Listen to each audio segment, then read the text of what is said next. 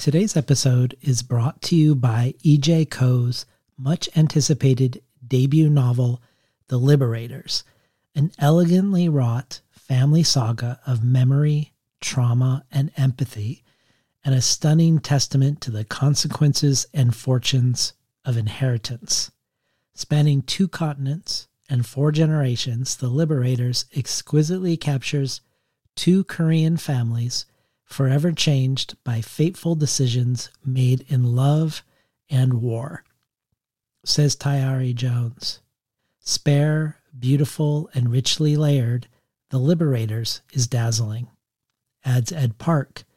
You won't know what hit you until the final perfect image. The Liberators is available now from Tin House. And I'll just add that E.J. Coe's appearance on Between the Covers for her memoir, The Magical Language of Others, that is also very much a book about language and translation, is one I'd point people to if you're looking for where to go next in the archive. In that spirit, today's guest, Mattilda Bernstein Sycamore, also has 2 not-to-be-missed episodes in the archives. Her first appearance on the podcast for her book, Sketch to See, a conversation that is a great complement to today's conversation because both the book and conversation couldn't be more different than the book and conversation we have today. But also Mattilda's craft talk, writing on your own terms. That talk is the most listened to Tin House Live episode ever. And for good reason. If you need a boost for your writing or art making practice, or a boost to your weathering of the world, or maybe you don't think you need a boost, but I suspect if you listen, you'll realize that you did. Today's conversation about Mattilda's latest book, The Remarkable Touching the Art, as you'll soon see, gives us an opportunity to talk about so many things about art, politics, race, gender, but most of all, I think about love and how love can be a place of contradiction and nuance, a place of loss and grief at the same time as it's a place of possibility.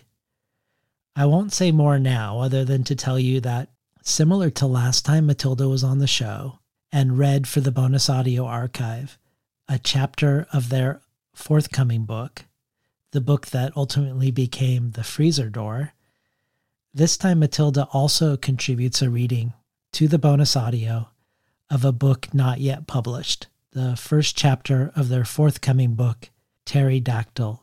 That joins an incredible wealth of material from readings, craft talks, long-form conversations with translators, and much more in the bonus audio archive, which is only one possible thing to choose from when you join the Between the Covers community.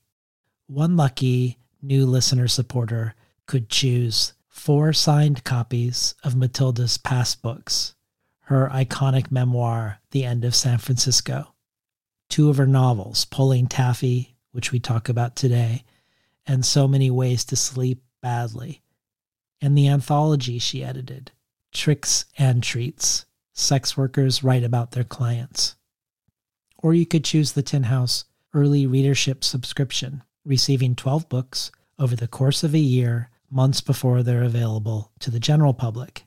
And every supporter at any level of support receives the resource-rich email with each episode and can join our collective brainstorm of who to invite on the show going forward. You can check it all out and more at patreon.com/betweenthecovers. And now for today's episode with Mattilda Bernstein Sycamore.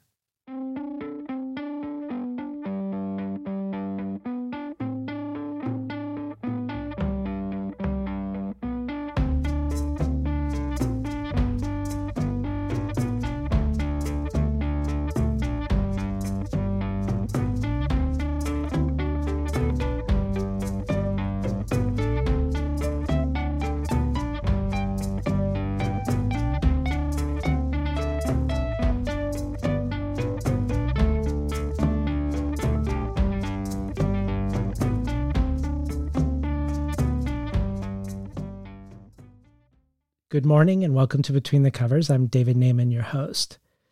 Today's guest is writer and editor Mattilda Bernstein Sycamore, described by Howard Zinn as startlingly bold and provocative. Sycamore is the author of both novels and memoirs, and the editor of many nonfiction anthologies. Her memoir, The End of San Francisco, won the Lambda Literary Award for transgender nonfiction, and her anthology, Why Are Faggots So Afraid of Faggots? Flaming Challenges to Masculinity, Objectification, and the Desire to Conform, was an American Library Association Stonewall Honor Book. Her novels include So Many Ways to Sleep Badly and Pulling Taffy, and her nonfiction anthologies include Nobody Passes, Rejecting the Rules of Gender and Conformity, That's Revolting, Queer Strategies for Resisting Assimilation, Dangerous Families, Queer Writing on Surviving, and Tricks and Treats, Sex Workers Write About Their Clients. Sycamore has written for the San Francisco Chronicle, Bomb, Book Forum, the New York Times, New Inquiry, Los Angeles Review of Books, Truth Out, Utne Reader, Bitch, and Book Slut, and for 10 years was the reviews editor and columnist for the feminist magazine Makeshift, and now writes the Sparks column for the Anarchist Review of Books. In the 90s, Sycamore was active in both ACT UP and Fed Up Queers, hosted the first Gay Shame event in New York, and was one of the principal organizers of Gay Shame in San Francisco.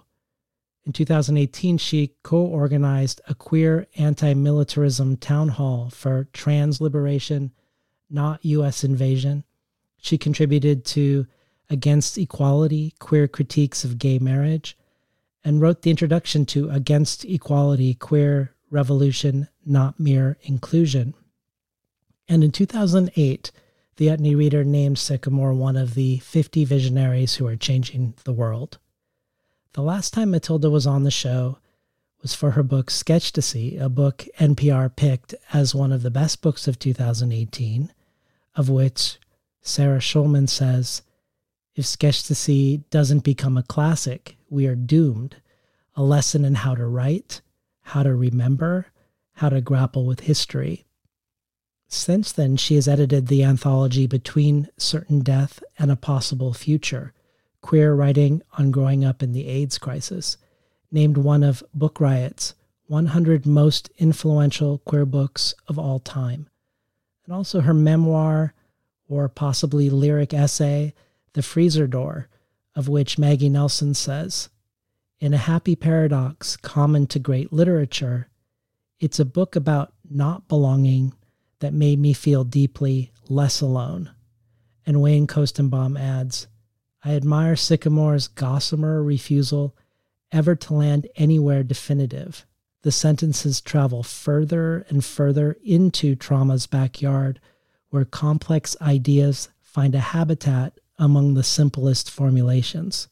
Sycamore, by breathing into the prose, treats the act of book building as a practice strange and organic as sleeping, walking, bathing, eating. The Freezer Door delves into the philosophy of the sexual meeting place with a virtually unprecedented aplomb. I'm excited we have Mattilda back again for her latest book, the remarkable Touching the Art from Soft Skull Press. Here are thoughts on Touching the Art from 3 past Between the Covers guests. Christina Sharp says, Mattilda Bernstein Sycamore's Touching the Art is ekphrastic, intimate, historical, and proximate. The art of the title, paintings by Sycamore's grandmother Gladys Goldstein, appears only through description. And what description? We encounter the work, learn who Gladys was and who she was in relation to, how gentrification, redlining, and anti-blackness shape space, and how quote-unquote family organizes itself to refuse confrontation and to excise queerness. Sycamore employs diverging yet deeply related histories. Touching the Art is an education, a beautiful instruction in feeling and looking. Rabi Alameddin adds, I love writers who take risks, who rattle cages, who overthrow the tables of the money changers, writers who can whisper truths or shout them fabulously from rooftops. Yes, I love Mattilda. And finally, Catherine Lacey. Mattilda Bernstein Sycamore braids humor, tragedy, and unabashed presence in every single sentence she writes. With Touching the Art, she blends history, essay, and memoir, telling her own secrets and truths through the lives of others. I adore Sycamore's writing and would follow her anywhere. Nobody touches the art like Sycamore. Welcome back to Between the Covers, Mattilda Bernstein Sycamore. Thank you, David. It's such an honor to be here. So this book is amazing, and one of the ways it is how you somehow write a book that is deeply personal, that is also a book about the life of an artist, which is also about the history of a city, which becomes a book about family, class, Jewishness, white flight, anti-Blackness, abstract art, queerness, and homophobia, and much more, while at the same time somehow feeling like it is all inseparable, that each piece is needed to understand the other. And I wanted us to start with the personal and the familial and eventually work our way out to the structural and the historical. Your portrayal of your grandmother, Gladys Goldstein, the way you portray her, a complicated figure in her own right, but a complicated figure for you in particular. The way you portray her, I think, is the genius of this book. And I was hoping we can start with the way this book is a love letter to what she inspired in you, and then we'll complicate it as we go along. In Touching the Art, you say of Gladys that she gave you the gift of being a child who could dream despite the trauma, that she, quote, offered me the tools to imagine myself outside of normalcy, that she helped you to dream an everyday experience, to look at a flower and savor each element, to take it all inside. And you say, quote, what is it about Gladys's art that creates a sense of wonder? How after looking at her art, I can feel this way when I look at anything. This is the place in me that she helped to create. And you also talk about how she recorded your relationship together through her paintings before you were old enough to even be able to. And finally, I'll add that you bowed to Gladys as a big influence on your writing. In talking about her paintings, she said, as the painting changes, you change with it. You start out with one idea, and then something else happens. And then you say, that's how I write. The form emerges from the act of writing. I wonder if you could both speak more into this indebtedness you have to your grandmother's art, and also perhaps begin to orient us to what her art was like and how she was situated within the art world. Thank you for that beautiful question. So as a child, I think that Gladys nourished everything that made me different. So my femininity, my introspection, my creativity, my empathy, my softness. And going into her studio when I was a kid was the one place where I could dream. And I could imagine a creative life because I was living it there with her. She was an abstract artist. And so her way of thinking about art was that everything was art. So when you're walking around in the world and you see a leaf on the ground and you pick it up and you look at that structure, right? Or you look at how the light comes through it, that is also a painting. And so she really, although I didn't know it at the time, taught me in a way to look at everything that way. And actually, when I'm writing the book, that realization about how she saw art and how that impacted me was not something I knew before. That really came through the writing process. And it's also not something that she would have necessarily wanted me to do. Because abstraction was not the writing that she searched for. my work perhaps became too challenging for her. But that, I guess, is moving further ahead. You're asking to stay at the beginning. So I think that when what you were saying about recording a relationship through her paintings is also something I would never have thought of until writing the book, but then in writing the book, I'm looking in particular, I sort of start by talking about this one painting that was actually in my grandfather's bedroom. And my grandfather's bedroom became my room when I visited. And on the wall of that bedroom is this painting, or was this painting, that was modeled after a photo that was taken by my other grandmother when I think I was about 6, if I'm remembering correctly. And it's abstract, but it also includes a figure on the left, which is obviously me. And I'm wearing this long pink scarf and blending into the flowers in the background. And as a child, I always found that soothing. As an adult, though, looking at it now, and again, this is also not something I realized until writing the book. And so, in some ways, I'm always creating the structure of a book as I'm writing it. And the writing changes me as I change with it. So kind of like what you were saying about the paintings, right? Yeah. And so in looking at that, I see that she actually saw the trauma in me as a child, because in that painting, I look traumatized. And there are 3 other paintings that I talk about that are directly about me. And one of them was painted, I think, when I was 2. And that one is called Child's Play. That one is completely abstract. And again, I actually never thought about it in relationship to me, but I know it's about me because there was no other child that she was looking at that time. And so there is this relationship that in some ways is literal in the art itself. And in some ways, I think that is what abstraction is, right? Abstraction is always literal. And Gladys, actually, she saw herself, the way she saw, in some ways, she would say, well, I'm a realistic painter. Because she thought that recording something as if it was photographic, to her, that wasn't realism. That was, something kind of inauthentic or derivative. And she wanted to conjure the actual feeling of the thing or the experience or the imagination in the painting. And I think that is something in some ways that I'm also discovering as I'm writing.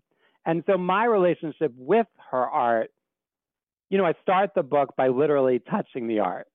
It's a literal exploration. And so I'm taking these handmade paperworks that are very layered and that I saw her, create when I was a kid. And I'm sort of feeling into everything that comes through. And so that first layer that you're asking about, right, is of course directly about the art. So I see here is a seashell wind chime that's embedded in the paperwork. And I remember when those wind chimes broke, and then she thought, I should put those in my paperwork, Or there might be shredded paper, because I remember she got very excited when commercial shredders, the people started having them in their homes in the 80s. And she was like, look at this beauty, this shredded paper that I can put in my paperwork. Or a beaded necklace would break and she would put the beads into the paperwork. Or as a kid, we went to this place that she called the Button Factory, which I think was a store that sold recycled goods. And we would look through and she would find something that was just like a plastic mold. Who knows what it was originally for, but she would use it to create the shapes in her paperwork. And so that's the first layer, is I'm thinking about or feeling into the process of creating the art. And then, of course, there are my memories of being with her and experiencing that excitement. And even I also look at videos that were made of her for public television in Maryland, and I can see her excitement, right? When she talks about making candy wrapper collages, which was something she did for about 3 decades, her eyes just light up. And it's like she's a child again. And I think that is also my experience of being with her art, regardless of the complications that I know you want to talk about next. Well, let's stay with the art for another moment, because I think one of the wildest things about this book And one of the most distinctive things about this book, something that Christina Sharp also notices and marvels about in her blurb, is how much description there is about Gladys's art, given that we are never given the art itself. There are no images in the book, but there is a large amount of ekphrastic writing in Touching the Art. And yet somehow it always seems very engaging and tethered to the stakes for you emotionally. And I want to ask you about that, but first maybe it would be good to hear a short passage. Am I wrong to say that sometimes when you carry a piece of art, the art carries you? When there is a difference and when there isn't. Like the birch tree in the front yard of the house where I grew up. I would peel it just to see, imagining this was how they discovered paper. Sometimes I can't tell which side is the front and which is the back. And sometimes Gladys blurred this distinction on purpose when she noticed that both were their own pieces. I have a collage like this, and I want to see both sides, so I don't frame it. Gladys didn't title most of her collages, but she did title the paintings: Checkered Life, Touching Light, Day Dusk, Plus A, B Series 2, Dawn, Light Square, Spring Star, Pastoral, Dayscape, Magic Day. These are some of the paintings I have now. As a writer, I notice how vague these titles are. They can say everything or nothing. But then there's Child's Play, a painting she made in 1974, 1 year after I was born. There's no way this isn't about me. And there's no way I would know if she hadn't used that title. See how she's recording our relationship, even before I possibly could, recording me, something between us, the light. I have this painting now, Child's Play. I see spaciousness and loss. I see a bright central presence, a swiftness in the lines, a chaos, a stillness in the corner, collapse. How there's a chain of command between color and line, but everything stretches everywhere at once. There's a center, but it isn't necessarily central. How the metallic silver collaged parts expand the field. How magenta or yellow or orange brings your eyes down, but somehow the lines between or beyond still create the momentum. This is not a work primarily formed by geometry. There are shapes, but they are more like doodles into one another, and so your attention constantly shifts. See that purple and red rectangle with partial yellow border? Maybe you stay there a while, noticing the triangles within, how no color is just one color, the translucence of the paint.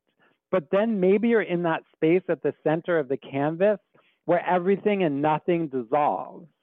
No, the orange and yellow over there at left, or the bleeding red and blue in the top corner. No, the silver collage parts on purple pushing through gray, the red and orange in gold at the center. Yes, there could be a figure on the right with arms not yet formed, and this is how you see that it's the lines that win, inside and out, where lines become unlined. Wait, that careful orange coming out of gold and purple into more purple, back into gray, into mauve, into teal, into orange, and I think this could be, my belly. We've been listening to Mattilda Bernstein Sycamore read from Touching the Art. So I know you've already sort of started to answer the question I'm going to ask with you talking about how you begin by touching the art literally, but talk to us about writing about visual art, knowing we aren't going to see it, but rather that you're going to conjure it in our imaginations. And I wondered if this presented challenges or if this came naturally. If you could expound more on the methods you use to begin writing with words about abstraction and color, and if you looked to other people doing this, and if so, who you looked to, other people who are engaging with visual art. Oh, thank you. That's a great question. So I really wanted to start abstractly on the terms of the art. But at the same time, I'm touching the art, right? So what could be more concrete? So I wanted both at the same time. And I did not want to look to any models initially because I'm not an art critic. And I feel like that's a strength. Like I wanted to write about the art as I was feeling it as a writer and also my relationship to it and how that changes as I experience the art, as I am literally touching it, as I'm moving it around into different light. You know, maybe I even lick it, or at one point there's a piece that's falling off of one of the handmade paperworks and I put it in my mouth, right? I wanted the full sensory experience of it. And it was a challenge.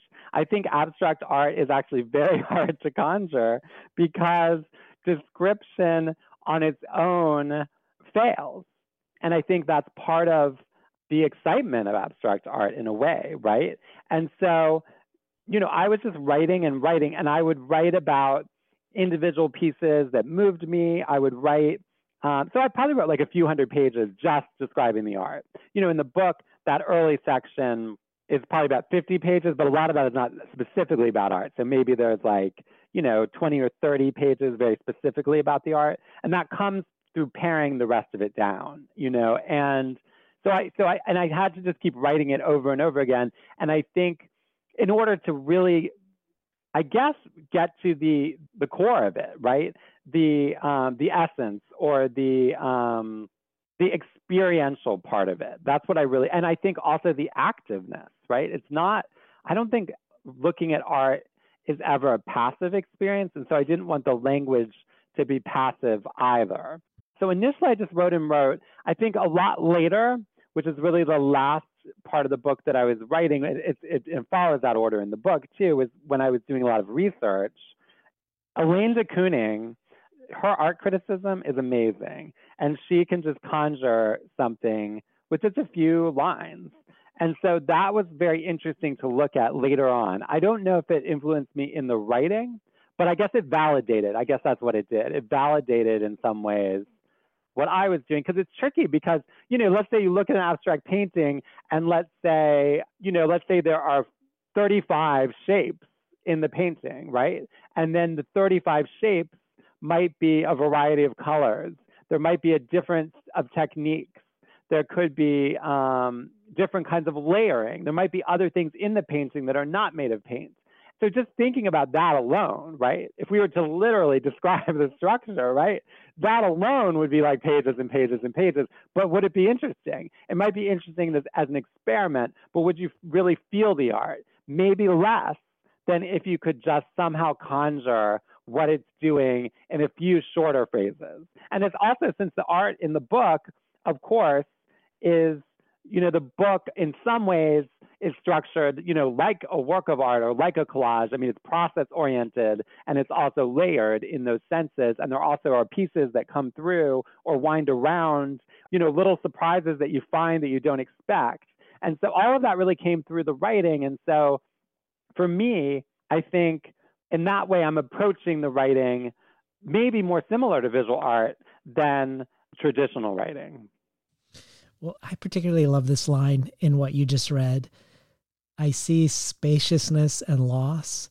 I see a bright central present, a presence, a swiftness in the lines, a chaos, a stillness in the corner, collapse. For one, for me, it raises the mystery of whether this is what you see in her art, or if this is you witnessing her seeing you when she makes it. And of course, it could be one or the other, or both, or neither, all of the above. But it's clear in your teen years when she has you pose that she does seem to see you, for instance, when you say things like, when she painted me again at age 12, long eyelashes emphasize my femininity. Here I have softer features, hints of a nose and lips, my hand reaching into paper collaged onto the canvas. The painting is saturated in blues, like I'm in the sky or the water, but also I'm grounded by what I'm holding on to, these words. What do they say? The way my shirt becomes a collage, but also everything is fluid. Even in the brightness of my gaze, I'm holding on with a stoicism that I didn't realize she recognized. In interviews, you characterize the central paradox in Touching the Art as that Gladys nurtured everything that made you queer. And yet, as you came into your queerness, she rejected everything that she nurtured. And there are many iterations of this in the book, one-on-one between you, within your family structure, and then more outward. But I'd like to spend a moment with the one-on-one between you. As I was reading all the ways she found you vulgar, I constructed my own narrative of why that I don't think is explicitly on the page. But I wanted to hear your thoughts first before I put forth mine around what seemed to be the two main things she couldn't abide. One, a sense of public queerness, any sort of being flamboyantly so. And the other, I think, around you dropping out of school and moving to San Francisco without some sort of obvious vector and trajectory and plan. In some ways, the genesis of the book is that I'm trying to understand the moment or the years in which, like as a child, I looked to Gladys as the model of everything that I wanted to be. And I saw her as rejecting the narrow path of upward mobility that was what I was socialized into, and that what was everywhere surrounding me. Like as a child, I had two options. As a child who was excelling, in school, I had two options, and that was doctor or lawyer. And every relative would say, do you want to be a doctor or a lawyer? And of course, this is a assimilated Jewish family. This is very common. And then one side of the family decided to give me another option, which was stockbroker.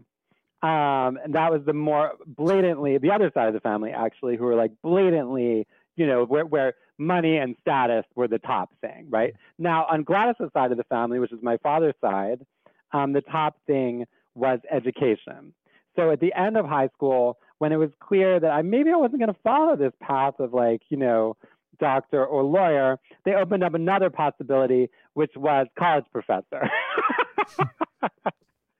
And so none of these things, did I want.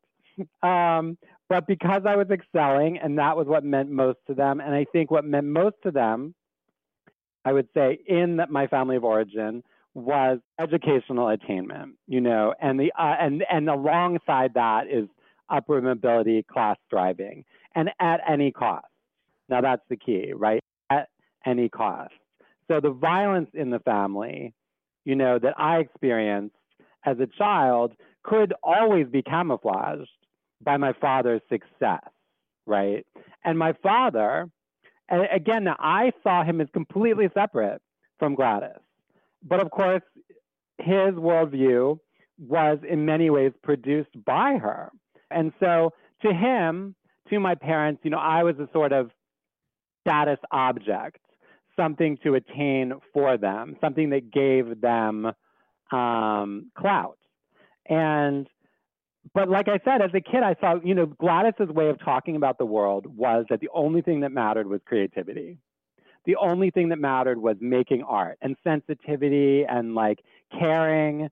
And I believed that myth. It was a myth.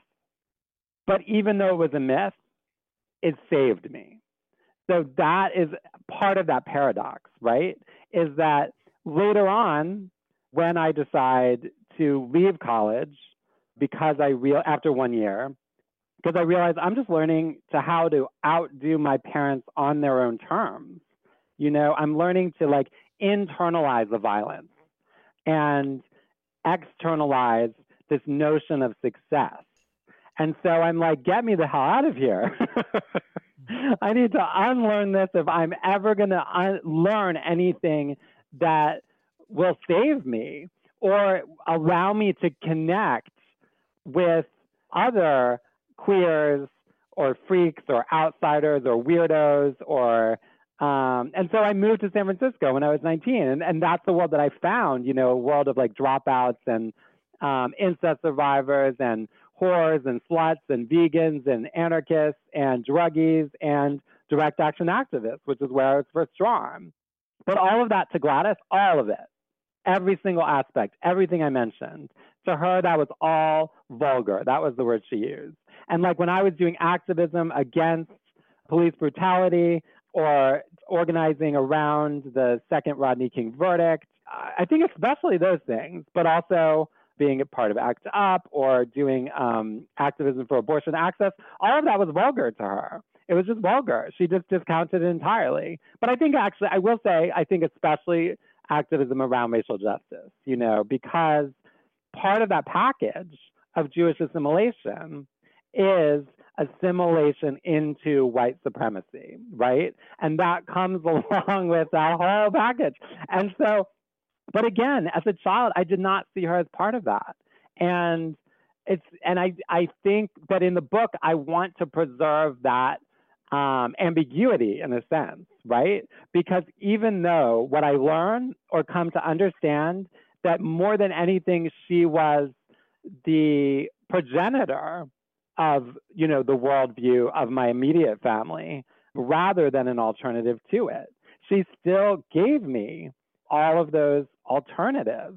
And so when I decided I moved to San Francisco and then decided I was dropping out of school. And she tried to renounce her entire life in order to get me to fit into what I knew would destroy me. I knew it would destroy me. I mean, my soul. I would be a hollow shell, And she said if she could do it all over again, meaning her whole life, she would have finished school. And what I interpreted that as meaning is instead of becoming an artist, her whole life was about making art. And now finishing school for her would have been becoming an art professor. So it's not like she would be completely separate from it. But at the time, I found that so preposterous and so blatantly a lie. It was just a lie. And I was completely against lies and would not allow any of them to stand, especially at that time when I was 19.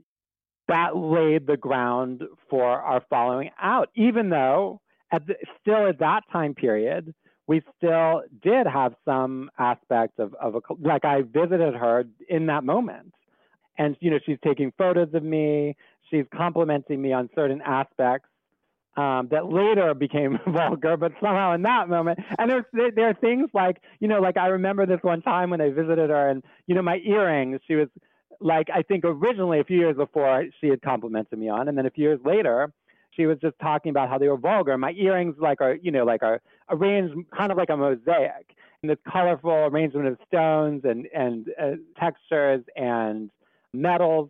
And I knew there was a 0% chance that she did not find it aesthetically beautiful, right? I knew her aesthetic because it informed me. I knew how she looked at the world, but it was vulgar because it was queer and because it was outwardly queer. And see, another layer of this paradox is that her best friend was gay, a gay artist, Keith Martin, who was instrumental to her career. The first person to ever tell her that she was an artist, essentially, was a gay artist, Hobson Pittman, who was her teacher. And this is in 1951, when she's been painting since she was 12, and she was born in 1917. So the fact that this was the first person who told her that she was an artist, right, of course, is indicative of the misogyny that she grew up with, right? But nonetheless, these two gay men were formative to her.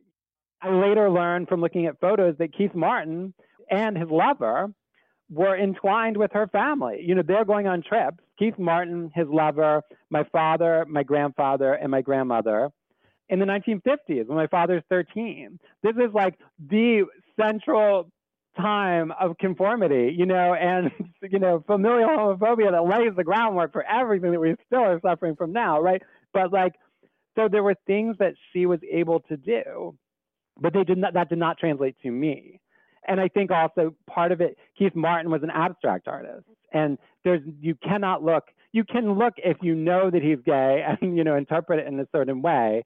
But there's nothing that if you just look at a fully abstract painting of his, that you're like, oh, but my writing, starting when I was about 19, is always sexually and politically saturated. And I think both of those things, I think that Gladys was enthralled of this certain modernist idea of purity, right? And that purity meant that you transcend experience. Even if the art is entirely about experience, like the experience of the art, right? This is again another paradox, right? Is somehow pure and separate from that, right? And so all of that became vulgar to her. And the dominant refrain of the rest of our relationship was her saying over and over again, why are you wasting your talent? Or she would just go and, we'd have a conversation. I'd be like, oh, I went to yoga. She's like, oh, wow, it's going to kill you. And then she'd go a whole anecdote about how she broke her neck, doing yoga or something. Or, and then, I'd be like, oh, it's another conversation, like, what are you doing? And, it was always that she knew everything and everything I was doing was wrong. And that really did start, actually, if I think about it, with when I was 19 and I moved to San Francisco, and I had I had left college and that path of upward mobility, but I still wanted to learn, of course. I mean, the reason I left was to learn. And one thing I did is I went to this course at City College, which was called Gay Lesbian Influence on Modern American Art and Culture, that Jonathan Katz was teaching. And so I was learning about these artists that I had not realized because, of course, growing up as a queer kid in a world that wants you to die or disappear, you don't learn about queers in the world other than people that don't deserve to live. And so when I was learning, Robert Rauschenberg or Jasper Johns, these are essentially, artists that are abstract artists that are that my grandmother admired, right? And so I write to her because I know that she is coming of age as an artist at that same time. And I say, well, what is your opinion on that time period? Or, or how did you experience these gay artists? Her response was very interesting, actually. She wants to outdo me. And she says, well, why are you stopping with them? What about Nureyev? Or what about Michelangelo? But the key, of course, is that it doesn't matter that they're gay, is what she says. And now for her generation, of course, that's a liberated way of thinking.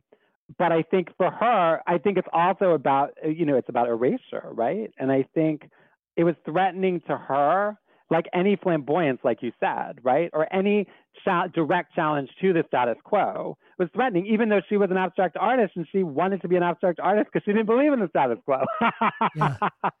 That's the subtext that I think I was reading in, was when you said it had to do with being outwardly queer. I imagine, I don't know if this is true, because she's traveling with her best friend who's gay and his boyfriend, that they're moving through the world in a way where they appear normatively at that time otherwise, that she's not asking questions and they're keeping their life behind the curtain for her in some way, like that there's some sort of like respectability, politics, and decorum around it. Do you think that's correct way to be reading into that subtext, that it's really the display, the declarative aspect of it that was so impossible for her to engage with?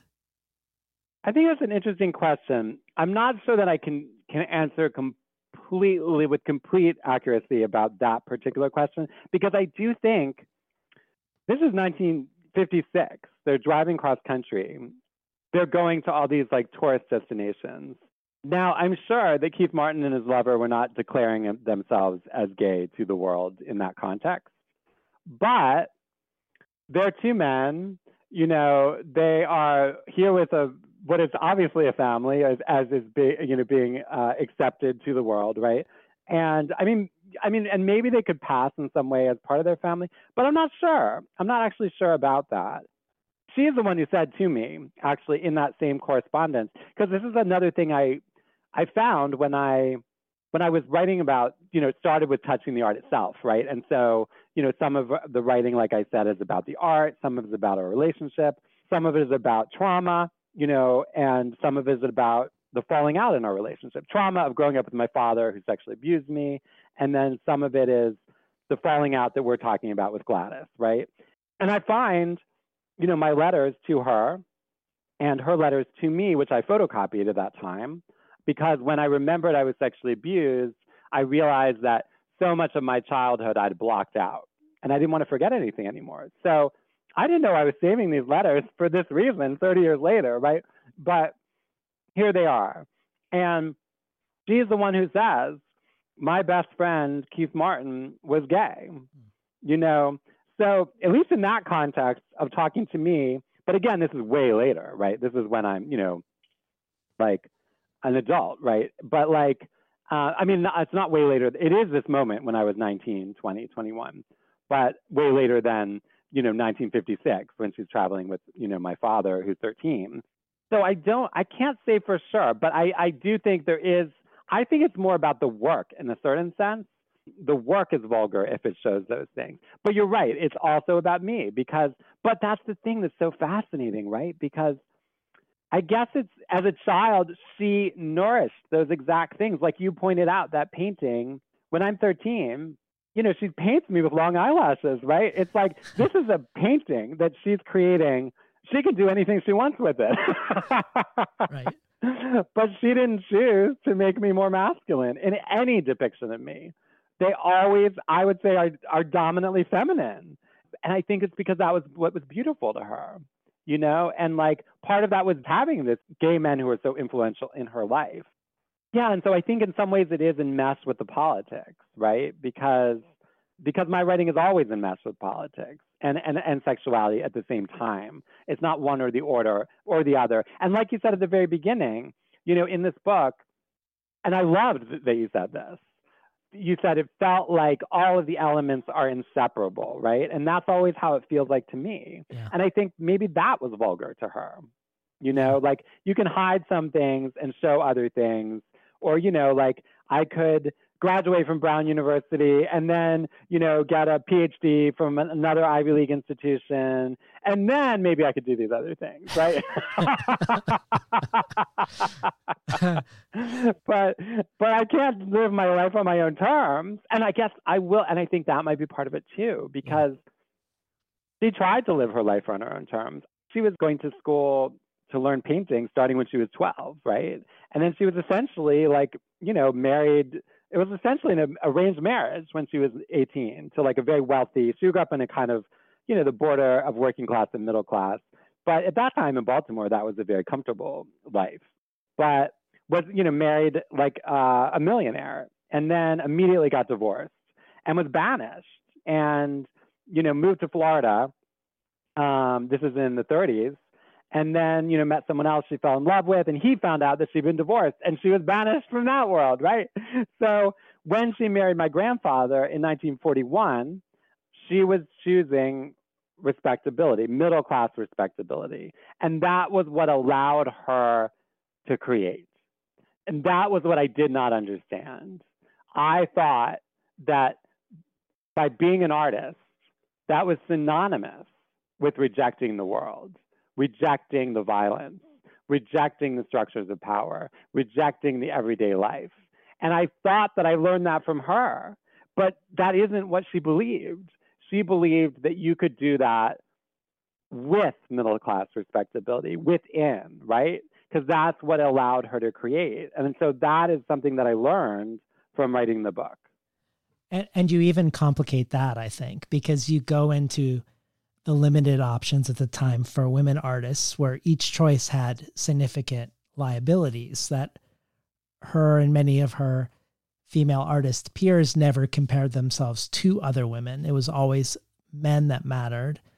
And artists like Lee Krasner and Elaine de Kooning, who lived far more cosmopolitan, avant-garde, or bohemian lifestyles than Gladys, they ended up believing more in the works of their husbands. And Gladys does this other bargain where by marrying a school teacher, gives her on the upside artistic autonomy. She is the artist. Her art is central. No husband is making the art. But as you say, she sacrifices a countercultural lifestyle in the process, living a life with many more norms being sought after outside of her art. And I really love the way you explore this. For instance, that in her critique group that she led, which she seemed great at, asking questions, really flexible and experimental and open, and that she as a teacher wanted her students to be great. Or when you say that in art, she wanted imperfections to show, but in life, she wanted them to be concealed. What we've already talked about is only, I think, the beginning regarding how Gladys falls short or represents ways of being in the world that you want to move away from, not toward. And we're going to look together at questions of aesthetics and class and race and more. But even now, just with what we've already talked about, where she has shown you freedom and possibility and rejected you for going for it, the book continues to be a love letter to her art and to her alongside it all. It almost insists upon one not negating the other in a way that I find incredible and inspirational as a mode of being.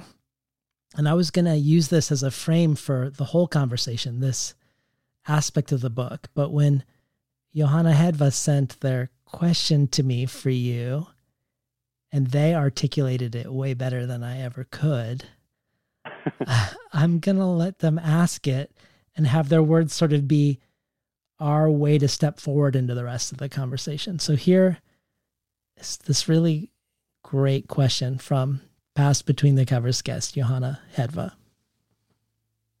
Hi, Mattilda. It's Johanna Hedva. I'm recording this question for you from a hotel room in Reykjavik.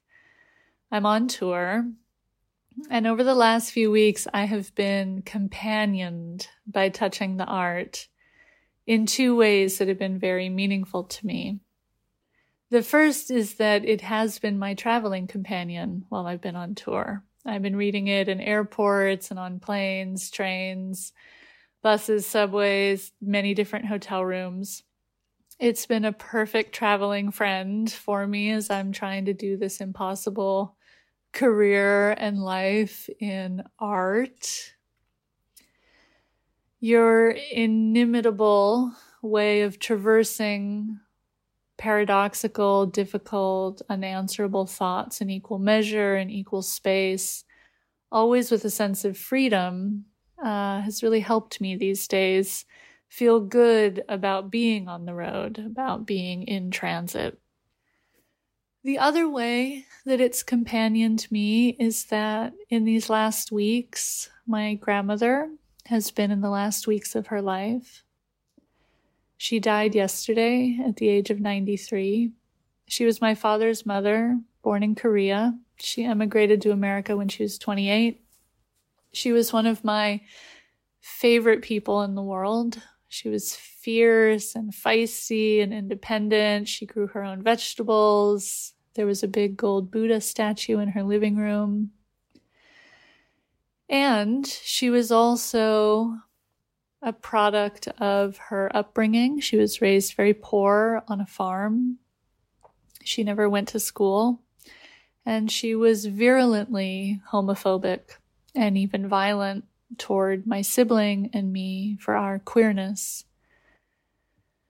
So reading Touching the Art and the ways in which you make critical space at the same time that you reach with love for your own grandmother, Gladys, and you make space for your relationship with her as well as her on her own terms. This was exactly the companion I needed. So I say all of that because my question for you is informed by these two experiences that have been happening in parallel, which feels fitting for what I want to ask you. I've also just been thinking about this all of these many years that I have read your work, so I'm thrilled to get to ask you finally. It has to do with this capacity that you have to not only hold, but I would say to make space for both a this and a that to be true. So I would characterize a primary element of your work by its capaciousness for insisting that two truths, multiple truths, even ones that are mutually exclusive or seem opposite of each other, that these can exist at the same time.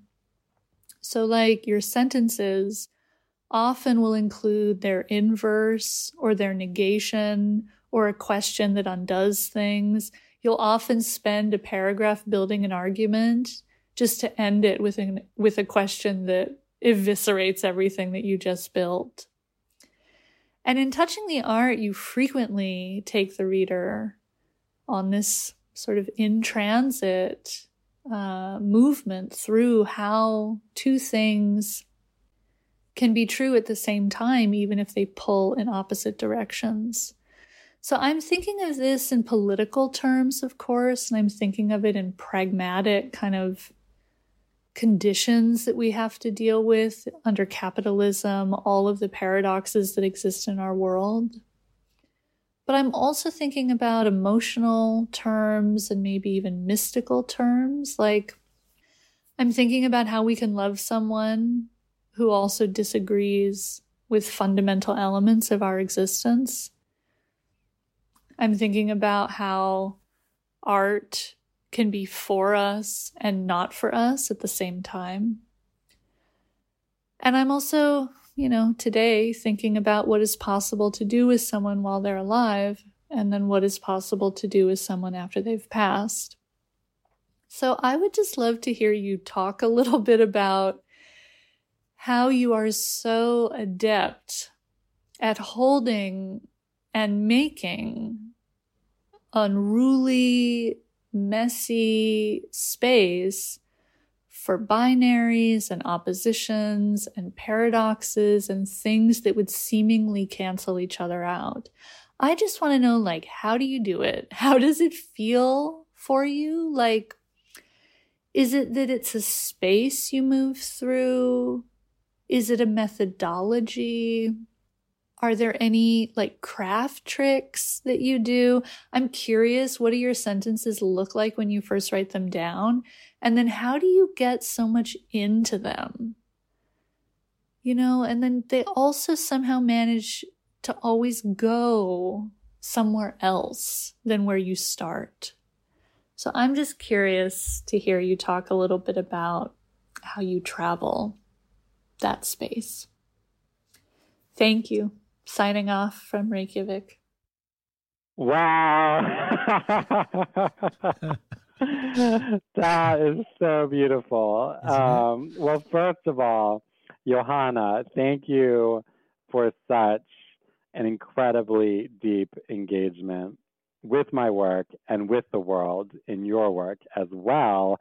And what an honor that Touching the Art could accompany you on this tour, and even in this moment where your grandmother died at basically the same age as mine, and all of her complications. And I just love everything that you say here about my work. It's funny because Johanna and I were in conversation about Johanna's recent book recently at Third Place Books in Seattle, and that book is about the art world, among many other topics, and includes many. It's a novel, but includes many relational aspects of Johanna's life, in the context of art. And I was like, well, I wonder what Johanna's going to think about this book. So it's so great to hear now. I think I want to start by saying that for me, I think the openness, it all comes from sort of writing the book on its own terms, any book, starting without any sense of direction or structure or form or plot or even the topics that are going to be included. Now, in the case of this book, I did have one specific thing, which was that I knew it was going to be about my relationship with Gladys. I think this was part of Johanna's question, where it wasn't until Gladys's death in 2010 when I went to her house and I spent time with her art and with everything that she had left. So her mineral collection, her furniture, photographs, her garden, and in the same space, her studio, it was all there, right? It's all still there. And it was in that moment where I realized what it would have meant to me for her to engage with my work as an artist, right? And this is something that she refused. She refused. And in her death, I, of course, realized that would never happen. And I engaged with her work as an artist, and I would go into her studio when I was visiting, and she would ask me to look closely at a painting and ask, and I would talk about my response, and then sometimes I might see something that I thought was like, I remember this one time there was like a bright blue and somewhere towards the left side of the painting, and I thought it was drawing too much attention. Now, she didn't ask me that question, but I just said, well, do you think that's drawing too much attention? And she said, oh, no, I don't think so. And then she called me up later and she said, I took it out. You were right. And so she respected my opinion on her work, but she refused to engage with mine. And I think that, ironically, in many ways, is the genesis of this book, right? That is where it starts. Because before that, and I couldn't have written this book if she were still alive, because I wouldn't have realized I missed her. And because so much of our relationship had become like, oh, call her up to tell her, unless I was talking direct about art. Like if I said, oh, I went to this Miro show and here's this great brochure, she wanted to hear everything about that. Everything else, forget it. Like my life, no. She knew everything and I was wrong. But I think that realization, in some ways, I didn't realize it then because I was 2010. I started this book, I think, around 2017. But I think just that realization. And I think being in her studio, just realizing like how much that space meant to me, right? And it's a literal space. But more than that, it's a space that's still in me, right? And so I think for me, holding all the contradictions, it is a method, but it's also, it's a way of surviving, right? Like because I was not allowed those contradictions to exist as a child, right? I was sexually abused, but the only way I could survive is to shut it out. I wouldn't have lived otherwise. I couldn't have lived. And the only way I could survive my father's, anger, his rage, was to become cold, and to just look at him, like look at the painting on the wall behind him. Oh, what was that you just said? And so in making art as a means of survival, I need all of it to exist, like all of it. And to me, that is, I'm writing against the lie. And the lie is that lie of upper mobility. The lie is that lie of class attainment. The lie is that lie of straight acceptance. I want a sentence to be a living, breathing thing, right? And so when the sentence takes me somewhere, I go there. But the juxtapositions in my writing, a lot of it comes through the editing, right? Because I write and write and write and write.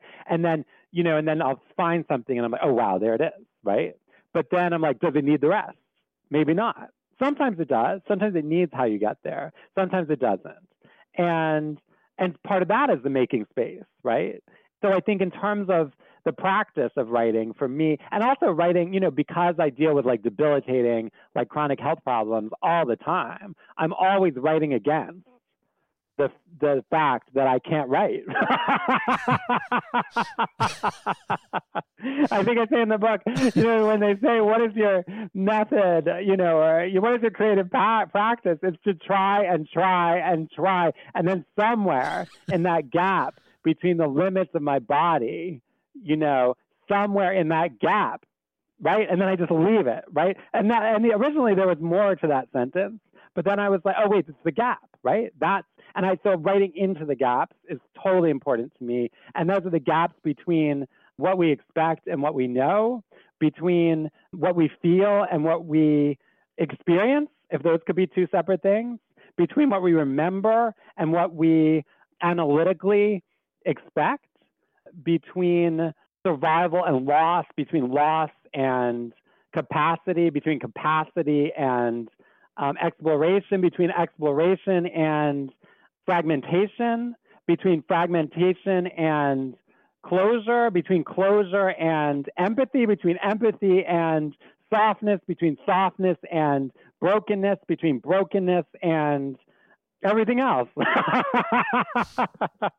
And so I think that the question about, and so I wanted Gladys to exist in all of her complications. She would never allow that for me, but this is how I live, right? And I think that in looking at aspects of her that she never talked about, right? She never talked about her childhood. She never talked about that first marriage.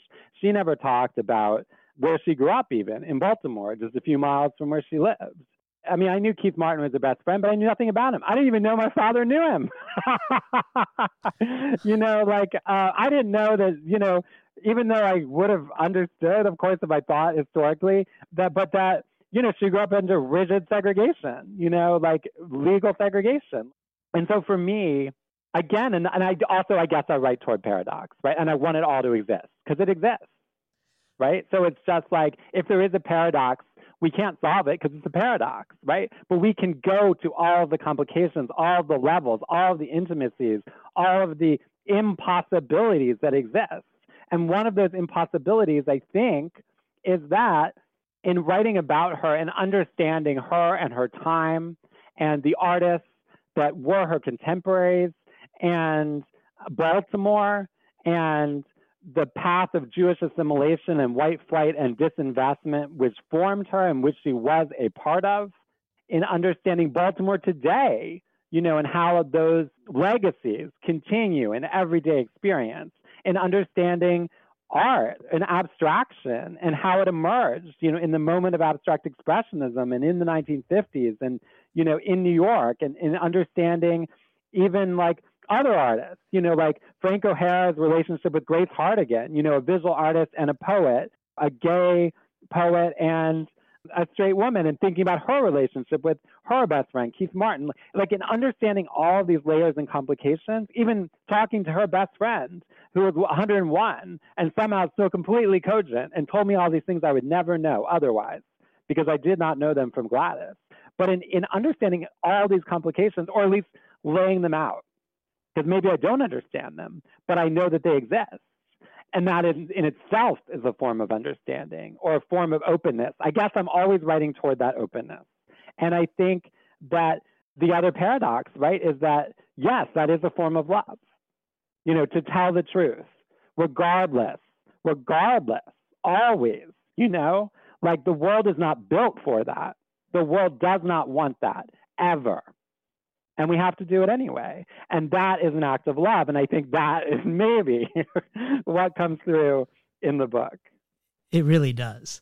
I want to stay with writing against the lie and this notion of telling the truth in love as being an act of love. Because I think one of the things that's really interesting about the book also is we get other ways you've explored the same issues in previous books. For instance, you quote from your novel, Pulling Taffy, which has a fictionalized version of Gladys in it. Or when you engage with your psychiatrist father who sexually abused you, we think of the ways he's appeared in other books prior to this and how the portrayals might differ. In Touching the Art, you say at one point that you don't want your father in this book, but then you realize you can't have Gladys in the book without having her son. But thinking of the ways you were very out as a queer person in a way that Gladys wanted to put you back in, what happens with your family around your father, which here isn't adapted into a fictional universe, but handled head on? The degree of gaslighting made me speechless, really. Having recovered your memories of what happened, you decide prior to confronting your father directly to send your 4 grandparents and your sister your written account of what happened in your words on your terms.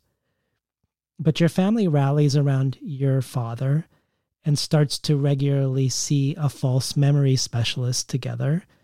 And similarly, when you seek out therapy around the abuse, and your therapist, when they learn your dad wrote psychiatric books, asks to read one of them, and after he reads it, tells you that your father couldn't have done what you said he had done because he's so rational in the book. And it all made me think of a book by the psychiatrist Artie Lang called Sanity, Madness, and the Family, which has these riveting case histories of families of schizophrenics from his work in the 1950s. And I don't think his theories are embraced or accepted. And there is the problem of his notion of what's called the schizophrenic mother in the book that seems sexist. But his idea that the so-called madness is found in the family system and that there was something intelligible about the testimony and behavior of the schizophrenic in the family when you placed it within the context of the family system and its narratives. He said things not necessarily from this specific book, but generally, like, society highly values its normal man. It educates children to lose themselves and to become absurd, and thus to be normal. Or, what we call normal is a product of repression, denial, splitting, projection, introjection, and other forms of destructive action on experience. It is radically estranged from the structure of being. The more one sees this, the more senseless it is to continue with generalized descriptions of supposedly specifically schizoid, schizophrenic, hysterical, quote-unquote mechanisms. But in digging up these quotes for today, I discovered that Hilary Mantel, the novelist, wrote the foreword of the recent reissue of this half-century-old book, that she cites this as the book that shaped her and helped her recognize the right to pick up a pen and be a writer, that each history was for her like a novel or a play in miniature, and that the family conversations seemed uncannily familiar to her, their swerves and evasions and their doubleness, and how all of these histories were of young women. And with many of them, the families are telling them that they don't want what they say that they want, or telling them that what they're experiencing isn't happening. And Mantel says, for most of my life, I'd been told that I didn't know how the world worked. That afternoon, I decided I did know after all. And I say all of this because you've traced certain ways around the way you write to how Gladys painted and collaged, her mode of art making.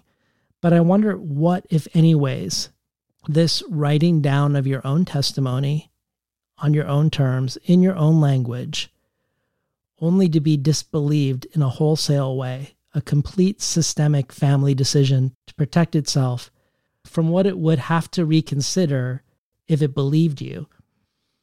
If there were ways, like Mantel describes for her, either positively or negatively, that this experience of your own testimony that is rejected, if it's affected your approach to language and meaning as embodied in and within words. Wow, that's an amazing question. When I first, I guess, was coming of age as a writer, let's say, I guess around the same time as my falling out with Gladys, actually. So like when I was 19, that's when I found language poetry. And at that time, I was like, wow, because I felt like I wanted to change language, you know. And now I was not aware of the whole purity myth in language poetry, right? But what I did know was like, okay, you take all of your experiences, how I interpreted it, right? And you condense it to like 5 or 6 words on the page, or maybe 10 pages that include 50 words in total, and that every single space, every lack, every gap, every arrangement, all of it mattered as much as anything else, right? And when later, but not later, I mean just like a year later, when I started writing in prose, because my friends were like, oh my God, you have all these stories about turning tricks when I became a hooker. They're like, you need to write those down. I was like, these are not, I don't want to write those down. I want to change language, right? But I was like, wait a second, I believe in experiments. So, I don't want a formula. So let me try it. So I started writing them and I was like, oh, wow, well, these are good stories. So that's when voice came back into it, right? But still I guess like language poetry taught me how to edit, right? And also I still have that same consideration, I think, about spacing and about form and about rejecting form, or the conventions of form. And also 19 was when I remembered that I was sexually abused by my father. So all this is happening at once now that I think about it.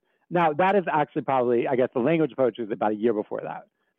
But when I remembered that I was sexually abused by my father, I already knew that I hated him, but I thought I hated him for something else. I thought I hated him for his rage, and the way that he controlled everyone in the family through that rage and through that brutality. But I didn't realize there was a whole other level, right? Or multiple levels. And it was everything that had formed me. Everything. That kind of trauma is everything. And my relationship to the world is formed by that, formed through that still. And one of the things when I was working on this book, like you said, I've written about my father sexually abusing me in, I think, almost every book, fiction or nonfiction. And it takes different forms, over time.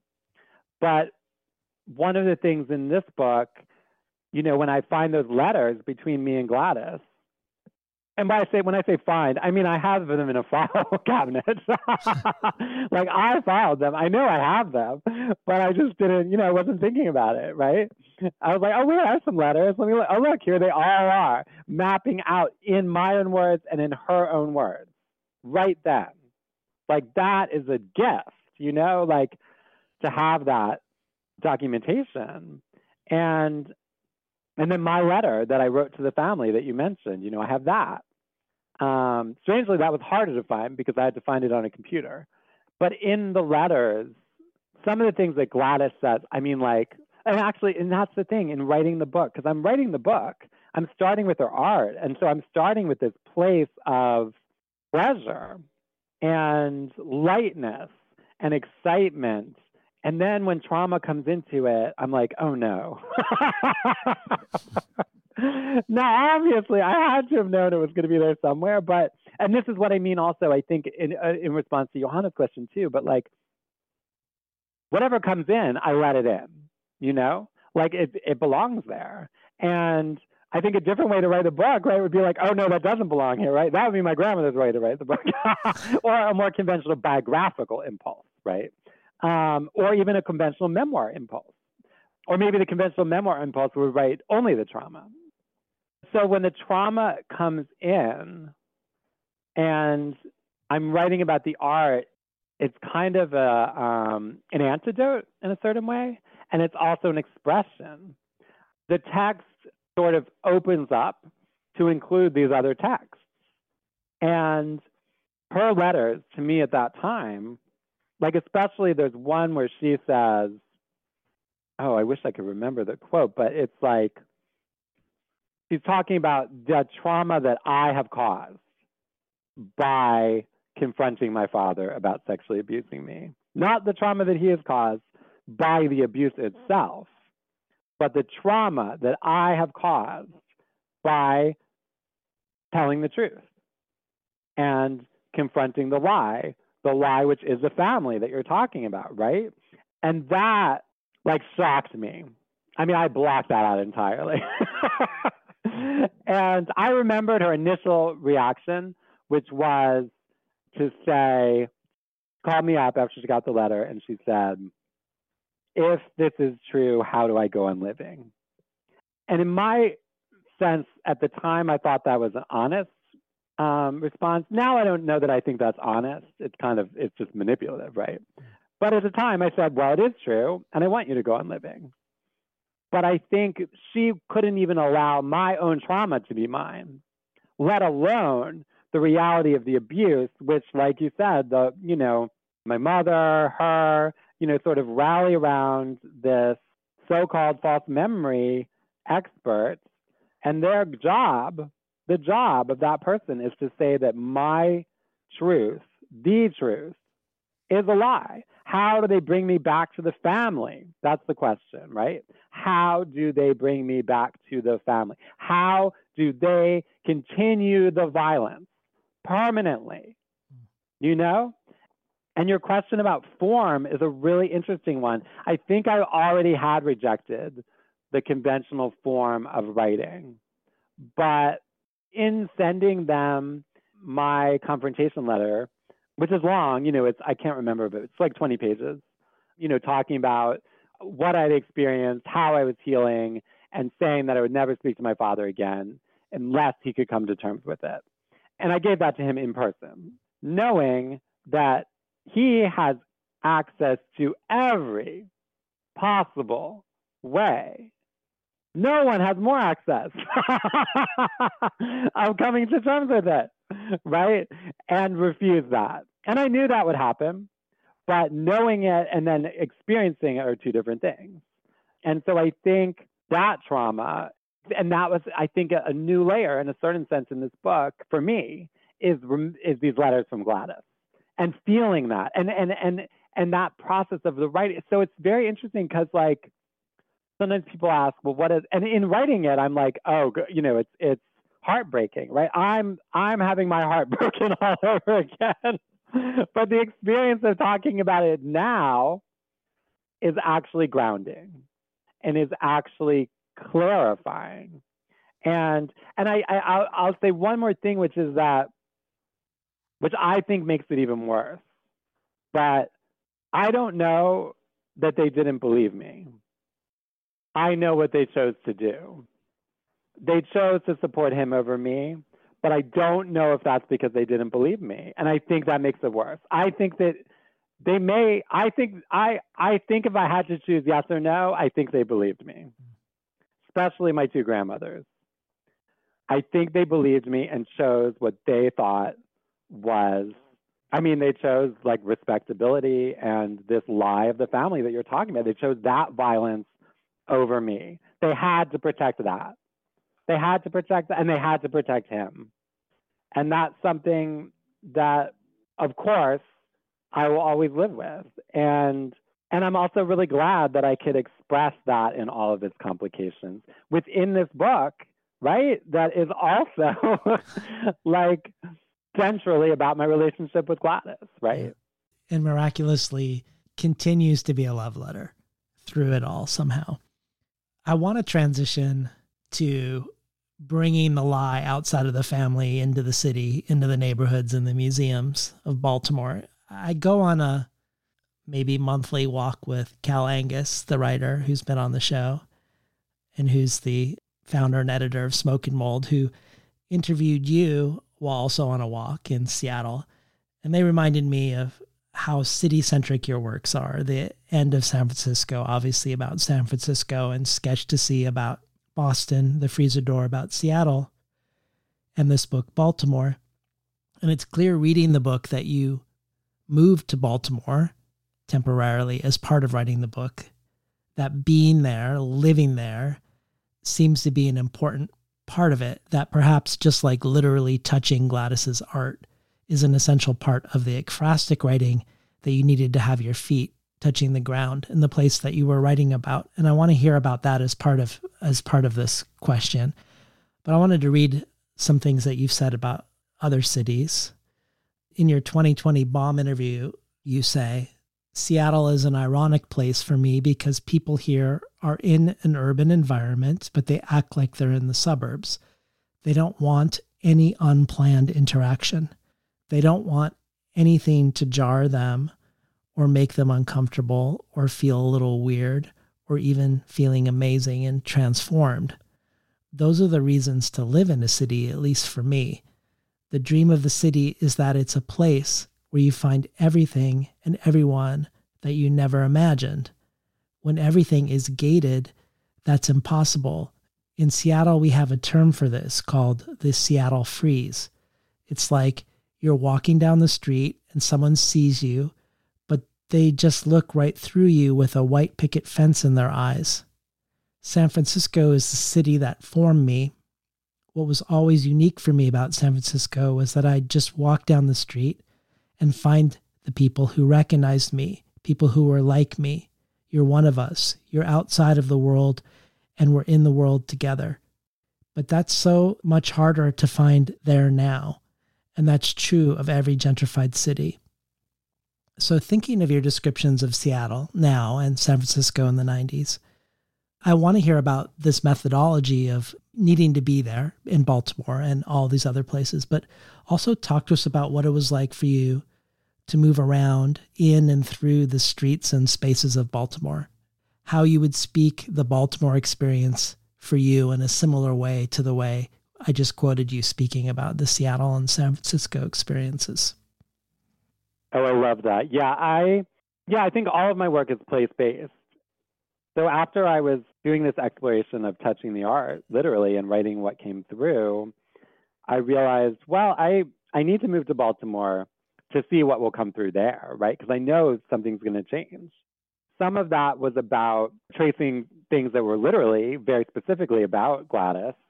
So like at the Baltimore Museum of Art, they have a scrapbook of her in their archive of her that she kept of all her press clippings from the 50s, 60s, and 70s. Or like, some paintings. There's a permanent collection of her art at the University of Maryland, talking to her students, going over to her next door neighbor's house, spending time with them, going to places that we went to when I was a kid.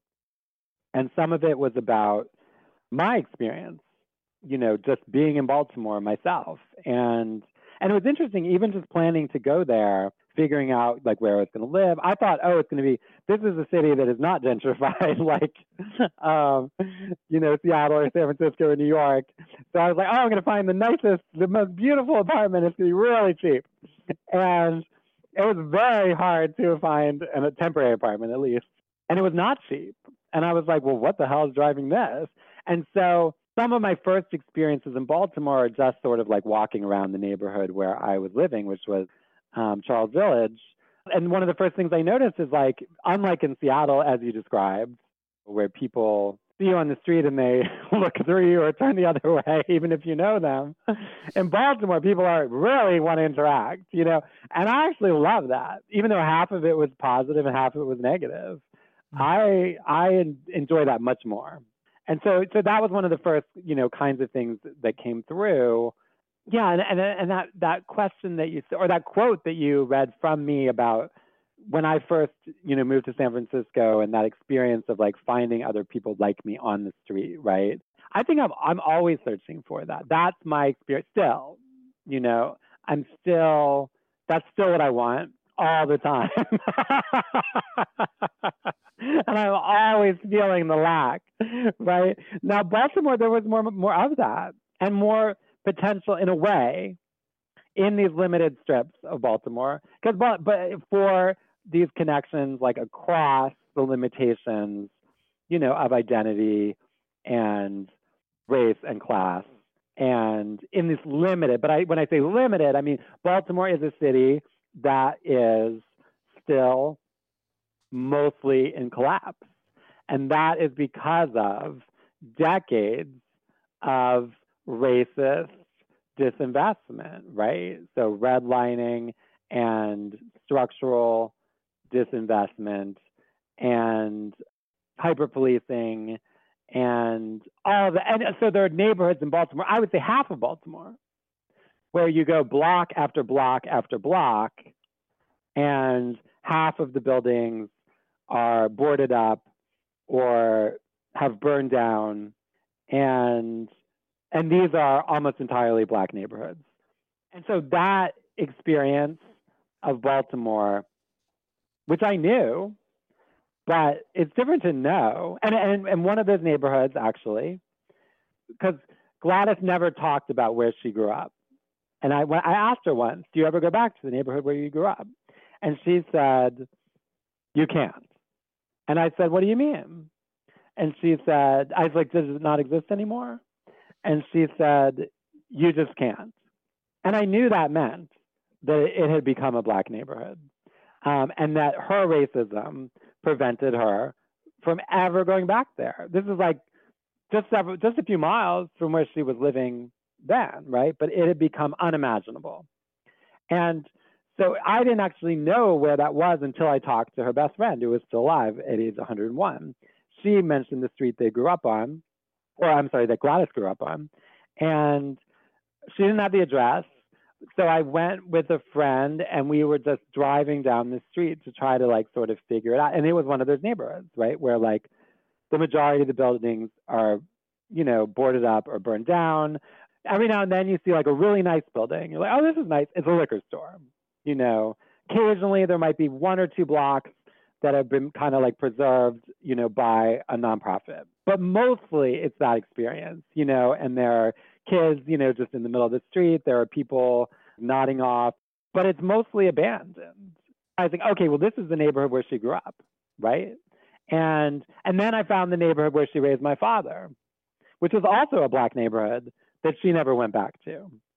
But that neighborhood was probably very similar to what it had been like when she grew up there. It was still these very well-kept middle-class houses, but the difference was that it was an all-Black neighborhood now.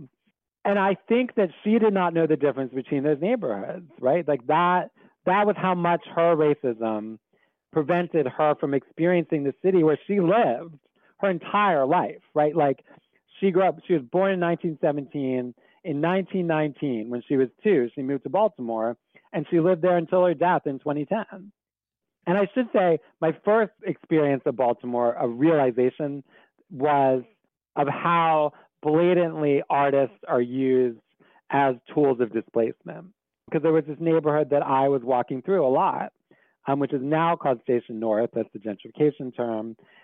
It was declared an arts district, you know, by the city. And so you have a few of these institutions, like the theater I was going to a lot, where you walk in, it's been gutted, right? And it's clearly like, you know, designed by an architect. And I was like, wow, what the hell? How did this happen, right? So I look it up. It's like 20 million. I think that was $18 million of investment. And so this is $18 million for a theater in a neighborhood, in a city that's mostly in collapse, in a neighborhood where just across the street, you know, you have like Black people nodding off on the stoop because of decades of disinvestment, right? Because of this pattern of white flight. And it all, but at the same time, the city is like, oh, this is an arts district. And then that brings in the developers, you know, the funding. But does it change the conditions for most people in the neighborhood? It definitely makes the property taxes higher so that, you know, Black people have owned their houses for generations may no longer be able to live there. But does it improve the conditions from people who don't have access, perhaps, to going to the theater, right? Or to going to the new bars, or to deciding that the neighborhood is now cute and ready for renovation, right? And so that experience of touching the art, right? This is the power structure, touching the artist, you know, in service of displacement. And then that, of course, happens everywhere, but there it felt like a much more top-down experience. I would not have known that in that way unless I was there, right? And there were a lot of things like that, you know, that sometimes literally about, you know, going to the Baltimore Museum of Art and like finding this Mark Bradford show. And Mark Bradford is a gay Black abstract artist making work now, and going to the show. And I don't think I knew anything about him, but I'm in the neighborhood. I'm in the Baltimore Museum of Art all the time, partially to do research, partially because it's a free museum. And like a free museum is the kind that matters, right? Because you can just walk in and out anytime, you know? And And I go to the show, and it's right after I had talked to this curator who had worked on Gladys's retrospective at the University of Maryland. And the curator was telling me that the work that moved him the most of hers was from the 1950s. And that really surprised me, actually, because I felt like that was before she had figured out her own style. And so I asked him about that. Well, don't you think her work was the 60s and the 70s? And he said, oh, well, maybe as critics we're trained to see work that is more brooding as important, and then once it becomes colorful, it becomes decorative. And I actually had not thought of the fact, I didn't think that color could remove your art from meaning, because of course decorative art, means feminine, and brooding is masculine, and so of course the masculine art is what means something, right? And so I was thinking about abstraction, and I was like, well, what could be more decorative than abstraction as a whole now, right? Like you see a Roscoe or a Pollock or a Mondrian, and it's decorative, right? Because it's very familiar, right? It's like it means a particular thing. Now, it didn't mean that when they created it, but I was like, well, maybe all abstract art is decorative. And I went to the show, and it like knocked me out, like blew me away. And I was like, oh, okay, well, that's the experience of abstraction. It can be the experience of abstraction. There were aspects, actually, of his work that connect to Gladys's work, but they have no direct connection.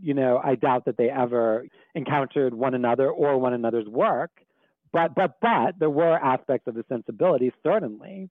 But more than that, it was just, this is art that's touching me. And so I wrote about it without knowing why, except that I knew that it was touching me, right? And so much later in the process, like towards the end of writing the book, when I'm writing about this experience, I guess another thing, later on when I'm trying to understand, because Gladys grew up under strict legal segregation. So that means almost every aspect of life. So schools, parks, stores, healthcare, housing, it's all segregated. And she grew up 3 blocks from the line that legally separated Black from white homeowners or renters.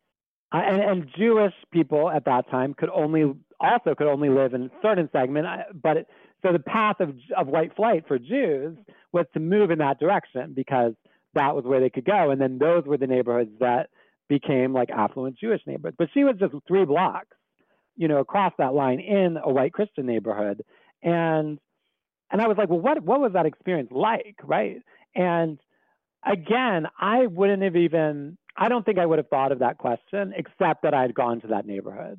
And when I was thinking of that question much later, I realized, well, Billie Holiday was essentially an exact contemporary of Gladys's. And I didn't realize that she grew up in Baltimore until she was about 13 or 14. And so I thought, looking into, Billie Holiday, reading all these books about her. And there's this one line in her memoir where she says, in Baltimore, the whorehouse was the only place where white and Black people could interact in any natural way. And I was like, oh my God, that's it. That's it. Now I understand. And much later, when I was thinking about Mark Bradford's show, I realized, the show is called Tomorrow is Another Day. And that is the last line in Gone with the Wind. Now, Gone with the Wind, the most successful movie of all time, right? And what is the movie about? It's about aggrandizing the legacy of the Confederacy, right? And his show, he says, is about the unfinished project of Reconstruction. And I realized that's what I'm writing about. And so then it circles back to him. And so this isn't exactly answering the question you asked, but I think that that's the structure of the book, right? It's like that I find something and I explore it, and it could be my own memory, it could be Gladys's art, it could be my experience of being in Baltimore, it could be research that I do, and it all comes in there. Of course, I'm shaping it later, right? And the shape comes from all of these parts coming together, right? And also allowing to exist apart. So they're together and apart. And it follows this kind of like elliptical structure. And part of that elliptical structure is me figuring things out. But also it's part of it is the experience of like walking through a city. Like maybe the book itself, right? Like not just my experience in Baltimore, which is a very specific part of the book where I am literally walking through the city and having experiences, some of which are like I might go, I go dancing, right? And then my experience of dancing, which is also touching the art, right? Or like my experience of literally seeing art, or my experience of displacement, or thinking about like all those legacies together, right? But also I think the book itself in certain ways, right, just like it is like perhaps making a collage or making a work of visual art, maybe it's also like that experience of a city that I'm always looking for, right? When you find that sudden moment that changes everything. I actually want to ask a couple of questions about the Jewish experience in specific, in relation both to whiteness and anti-Blackness. In a past interview before this book, you say, I think I'm writing through the failure of queer dreams to live up to their potential. The way there's this incredible rhetoric in oppositional queer worlds about accountability, mutuality, respect, negotiation, transformation, and fluidity, but often the rhetoric camouflages hypocrisy and violence. That has made it so that I no longer believe in these worlds. I don't want new hierarchies. I want an end to all hierarchies. I don't want to become the police. I want to end policing in all its forms. So I want the dream of queerness to live up to its potential. And I think part of this is to honestly describe in the most embodied way possible the betrayal as well as the possibility so that we can get somewhere else. I love this. And I also feel like this is the same spirit behind you puncturing this idea that Jews, in your mind, think of themselves automatically on the side of social justice. I don't know if that is exactly my experience. I might say, and maybe it's a different way of saying the same thing, that Jews have a hard time ever seeing themselves as the oppressor. But either way, I think about the notion of confirmation bias, of discovering what you seek out to find. Thinking about a Jewish confirmation bias, like I grew up knowing about Abraham Joshua Heschel, his close friendship with Martin Luther King, Heschel putting his body on the line in marches with MLK in the front row over the bridge in Selma, as one example, or that 40 to 50% of the northern white freedom riders were Jewish, who risked their lives going south to register black voters, and a couple of them dying for it, or that immigrant Jews were among John Brown's anti-slavery fighters in Kansas. But I didn't grow up knowing that the first Jewish cabinet member in the United States was the Sephardic Jew, Judah Philip Benjamin, who served as the Attorney General, Secretary of War, and Secretary of State for the Confederate Army. I learned about prejudicial housing covenants against Jews, but not Jewish discriminatory real estate practices. And I feel like much as you do with liberatory queer rhetoric versus on-the-ground queer realities, you, to borrow Hedva's words, you not only place us in a place of complexity and contradiction without resolving it, you sort of make this space. The weird reality that Jewish people couldn't for a long time live in certain parts of Baltimore, and yet Jewish landlords enforced both racist and anti-Semitic housing covenants, or how Jews in Baltimore overwhelmingly supported slavery, even driving an anti-slavery rabbi out of town. I don't think you would use this language, Mattilda, but to me, this gesture that Hedva articulates so well of holding and making spaces like this is a very Jewish gesture, both Talmudic, which is dialectical with interpretation and annotation and all done in the spirit of and or this and that rather than either or, but also thinking about the 4 levels of interpretation in the Torah, that the lowest level is the literal and that all 4 levels exist simultaneously. But also think back to the family gaslighting and the ways families can form and endure around a lie when you say about your own Jewish family silences. What does it mean not to acknowledge the obvious facts made invisible by the repetition of a lie over and over again until it becomes an accepted truth. The agreement to lie to one another, even with the truth right there. The repetition of these white lies as family history. I mean, we can think of that around the letter that you sent, but we can think about how they never talked about being Jews from the South. And the other silences, like you go to the Jewish Museum and it's got a very muddled and weird presentation of Jewish memory, not even mentioning the pogroms that most Baltimore Jews had fled.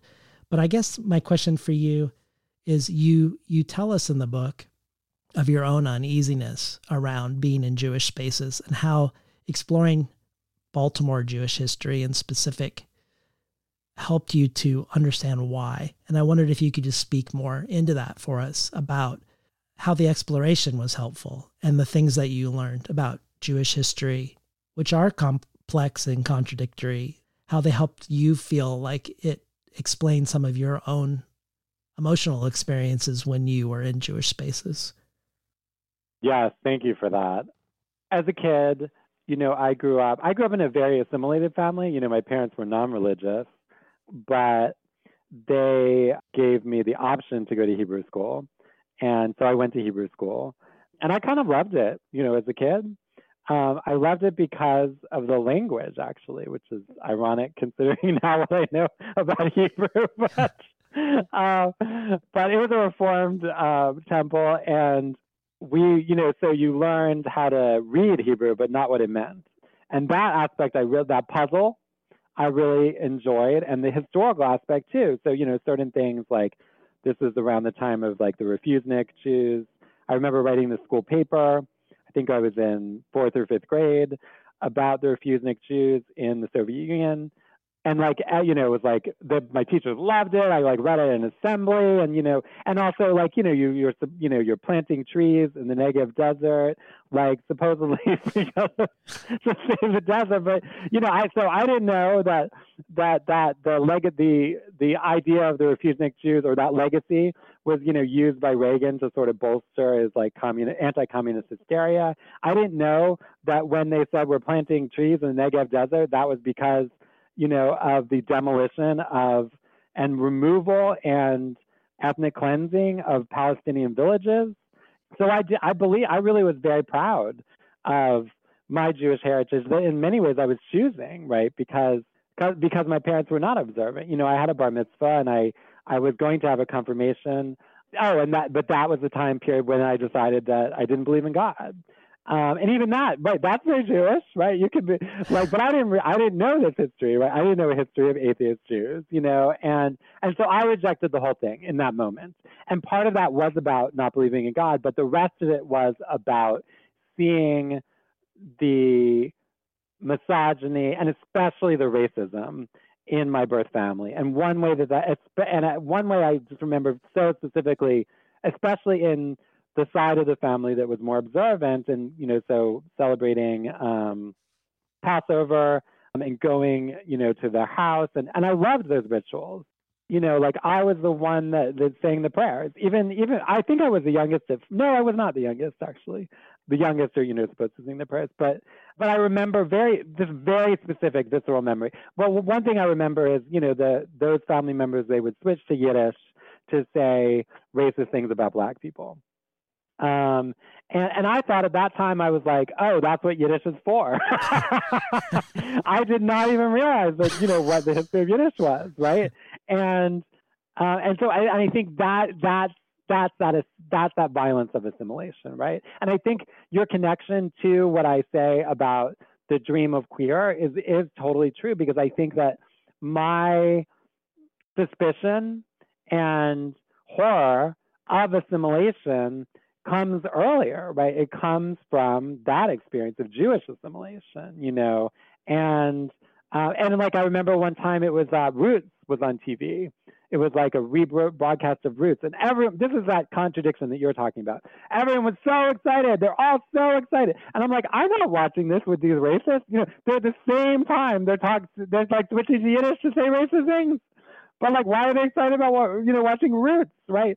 And so I think when I learn the history of Jewish assimilation in Baltimore, it makes everything make more sense, right? Because I think, like we always hear about like Jews leading the unions, but we don't hear about Jews running the sweatshops, right? For sure. And in Baltimore in particular, like when I went to the Jewish Museum and I asked about structural racism or what did I say? And they interpreted my question as being about racism against Jews, right? Which did exist, but that wasn't my question, So they were talking about where Jews were not allowed. Oh, I know. I said, well, the role of Jews in white flight. That was my question. And they interpreted that, they were like, oh, here's where Jews couldn't own property. And I know that Gladys was proud of owning property in a neighborhood that did not have covenants or policies restricting Jewish home ownership. But were there, so she called that a neighborhood that was not segregated, right? But it was almost entirely segregated, maybe not against Jews, but certainly against Black people. And learning the deeper history of that, right? Like here, and this is true of most cities in the U.S., right? But speaking specifically about Baltimore, like there's a very obvious opportunity to learn the like palpable lessons of your own history, right? And apply it, right? Like the original neighborhoods where Jews were, allowed to own property, the only neighborhoods, right? It's the same, there, it's like everyone who was excluded was in those neighborhoods, right? And like even this notion of like the majority of the city, Jews were not allowed to property. So when Jews have the option to move somewhere else, that participation in white flight and assimilation as the only option, which is what has destroyed so much of the city, not just their participation, right? But white people as a whole. But Jews did not have to become part of white people, Like Jews were not considered white, but I think beyond that, those individual choices, just this history of that I did not know, right? Like you pointed out, like I didn't even think of my family as coming from the South because they never talked about it that way, right? But like Baltimore was in the South. Parts of my family were from Virginia. Like I think, and so because I never thought of it as the South, I never even thought of it as them experiencing segregation. Even my father grew up my mother too. They grew up in segregated schools, until they were middle school, and like legally segregated schools, This isn't really a question, but it made me think of my own family's experience, anti-Blackness in my own family. I'm guessing you would agree that Seattle, like all of your books deal with gentrification and white flight and disinvestment and other things. But I feel like Seattle, Boston, and San Francisco have more in common with each other than Baltimore has in common with them in the ways that it manifests. But like I'm thinking about my family who are all from Milwaukee, Wisconsin. I grew up in Colorado. I had a very different Jewish experience than they did in the entire absence of a Jewish community and being very othered. But I would go visit my grandparents in Wisconsin every year growing up. And my grandparents didn't switch from into Yiddish to be racist. But a lot of what you said reminded me of my own family in the sense that I didn't know until I was an adult that Milwaukee, a city that is 40% Black, is the most racially segregated city in the United States. I hadn't yet heard the Code Switch podcast episode called Why is Milwaukee So Bad for Black People? But I knew all the Jewish neighborhoods were now Black neighborhoods, and that it felt like everyone there in the city stuck to their enclaves in a way that felt really extreme to me as a kid. And I remember the rare times driving through Black neighborhoods and my grandmother would narrate something like, look how terrible they keep their houses and their lawns. And I would look out the window of the car and see like perfectly well-tended middle-class homes and would be very perplexed. But we'd always get a lecture too, my sister and I, each year, never to marry a brown or a Black person because it wouldn't be fair. It wouldn't be fair to our children who wouldn't belong to either place. But I guess I wanted to underscore this aspect of Jews who are white, because there are Black Jews and Latinx Jews and Asian Jews in the United States, but Jews that are white who accepted whiteness, and how that also was accepting anti-Blackness.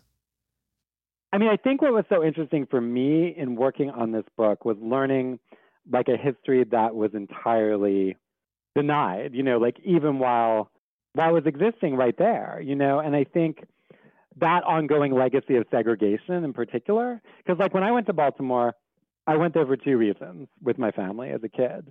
Like one was to visit my grandmother in Mount Washington, which is a mostly white enclave. And the other was because I was forced to go to baseball games with my father and his childhood best friend in Rogers Forge, a white enclave, right? And maybe went to the aquarium, we might go to the art gallery. So it's just like the rest of Baltimore didn't exist. Growing up in DC, it's the same way, like the very affluent, upper Northwest was very familiar to me. The rest of DC, I didn't know at all. And I think the way that racism played out in everyday experience of my childhood was in places you can't go, right? You can't go. And so when I was a teenager and I would start going to clubs and I was going to these neighborhoods where I was supposedly couldn't go. And the idea was you would die, right? You would die. But the real fear is experience. The real fear is that you will be changed by that experience, right? And I think that is the part of segregation, or that segregated mentality, that like Gladys would have saw herself as, certainly a liberal, right? And liberated. But at the same time, we were at a gas station and a Black person walks up and she locks the doors, or like when I came to visit her when I was 20 and I wanted to explore Baltimore as a queer person. And so I took the train downtown to the gay neighborhood, and she was like panicked that I was going to be killed because I was going to downtown Baltimore. Like, and that neighborhood was actually, like cutesy, like little antique shops and like, but it was beyond the pale, and I think that legacy of segregation, which is everyday segregation, right, which continues to this day, that's one aspect, right? And then there's the structural level, right? And that's one of the levels that I'm exploring in the book when I'm thinking historically, right?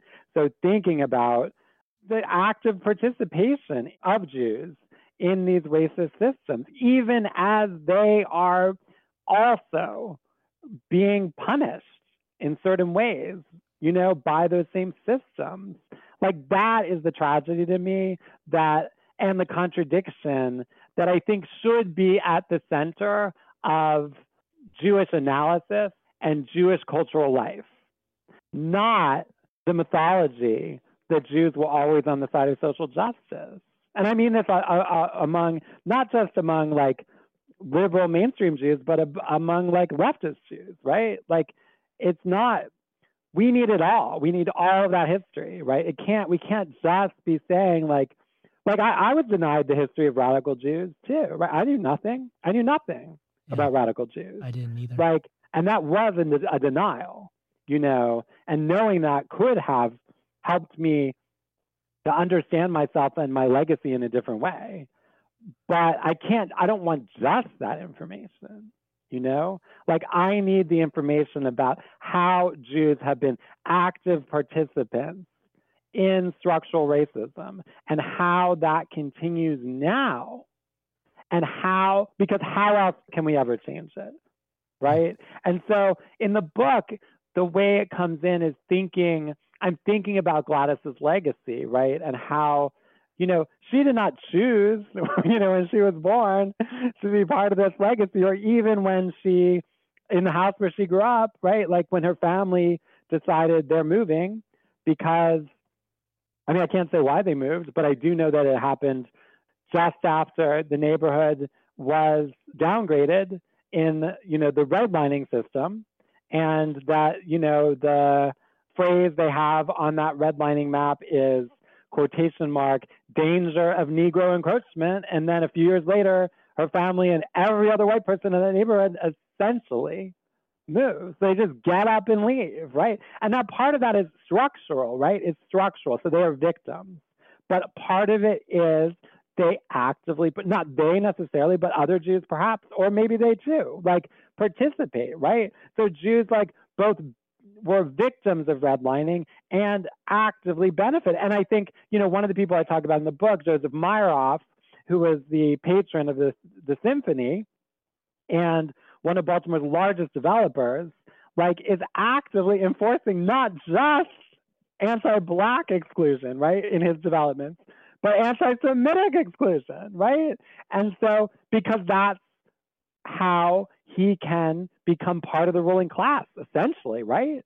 And it's like that complicity is shocking, right? Or I shouldn't even say shocking because it's typical too. It's totally typical, right? But that's upward mobility. And I think so I understood as a child that upward mobility that myth of upward mobility, right? Which is upward mobility at any cost, a cost to my body, to my life, to anyone in the world. I understood it on an embodied level, myself, right? I knew that I was being squashed, right? That if I had to fit myself into that would demolish the potential for me to flourish. But I did not understand or know about these larger structural issues, right? And it's all the same thing, right? And I had no idea that, the vast majority of Baltimore Jews sided with the Confederates. The vast majority of all white people, right? That's why, because they were assimilating into white supremacy. There were Jews, Jewish business people were smuggling goods to the Confederacy, right? That was because Baltimore was under Union occupation during the Civil War. And so none of that, did I know anything about? But how could I if I didn't even know that my relatives grew up in the South, right? Yeah. And because the South was something that could never be talked about, even as you are there. I grew up in the South. You know what I mean? DC is the South. But so is Boston, right? This country is formed by that segregated mentality. Segregation plays out different ways in different places and different spaces, but it is what this country is formed on. Well, let's hold all of that, and I want to, in light of it, talk about what is my favorite part of the book, which we haven't yet discussed, which I would call the speculative element of Touching the Art. I think of my conversation with Adrienne Marie Brown, which was about social justice and science fiction, and how she said all organizing is science fiction. It's imagining and otherwise, and how the imagination is essential to it. I think the most exhilarating part of your book has this element in it. And as a first step to exploring that, we have a question, which is more open-ended than how I'm prefacing it, which may or may not relate to what we talk about afterwards, but it feels connected.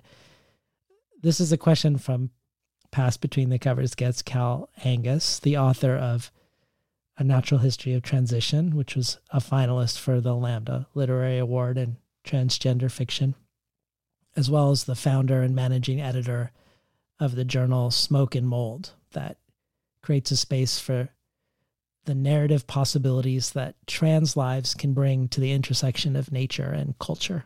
So here's Cal's question. Hello, Mattilda. This is Cal. I'm very happy to be able to ask you this question today. Your work has accompanied me through most of my adult life at this point, and still each time I finish another book of yours, I feel different than I did before. My notion of what can be written down is changed by your work. So my question for you is, in what emotional place do you greet your readers? And by the end of one of your books, where do you hope they have arrived? But more importantly, where have you? What has the art done to you? Both with this book and past books, it seems to me that these are things you think about consciously while writing. But even if they're not maybe you can make something up. Thank you, Mattilda, for another true gift with touching the art. Much love. Oh, thank you so much for that beautiful question. Well, I like also, David, what you said, the Adrian Murray Brown quote, all organizing is speculative. Maybe I'll start there, actually, because I think we're taught that speculative writing is one particular thing, which is a very plot-based structure, right, usually. Now, my writing is always resisting plot, right? But isn't that speculative itself, right?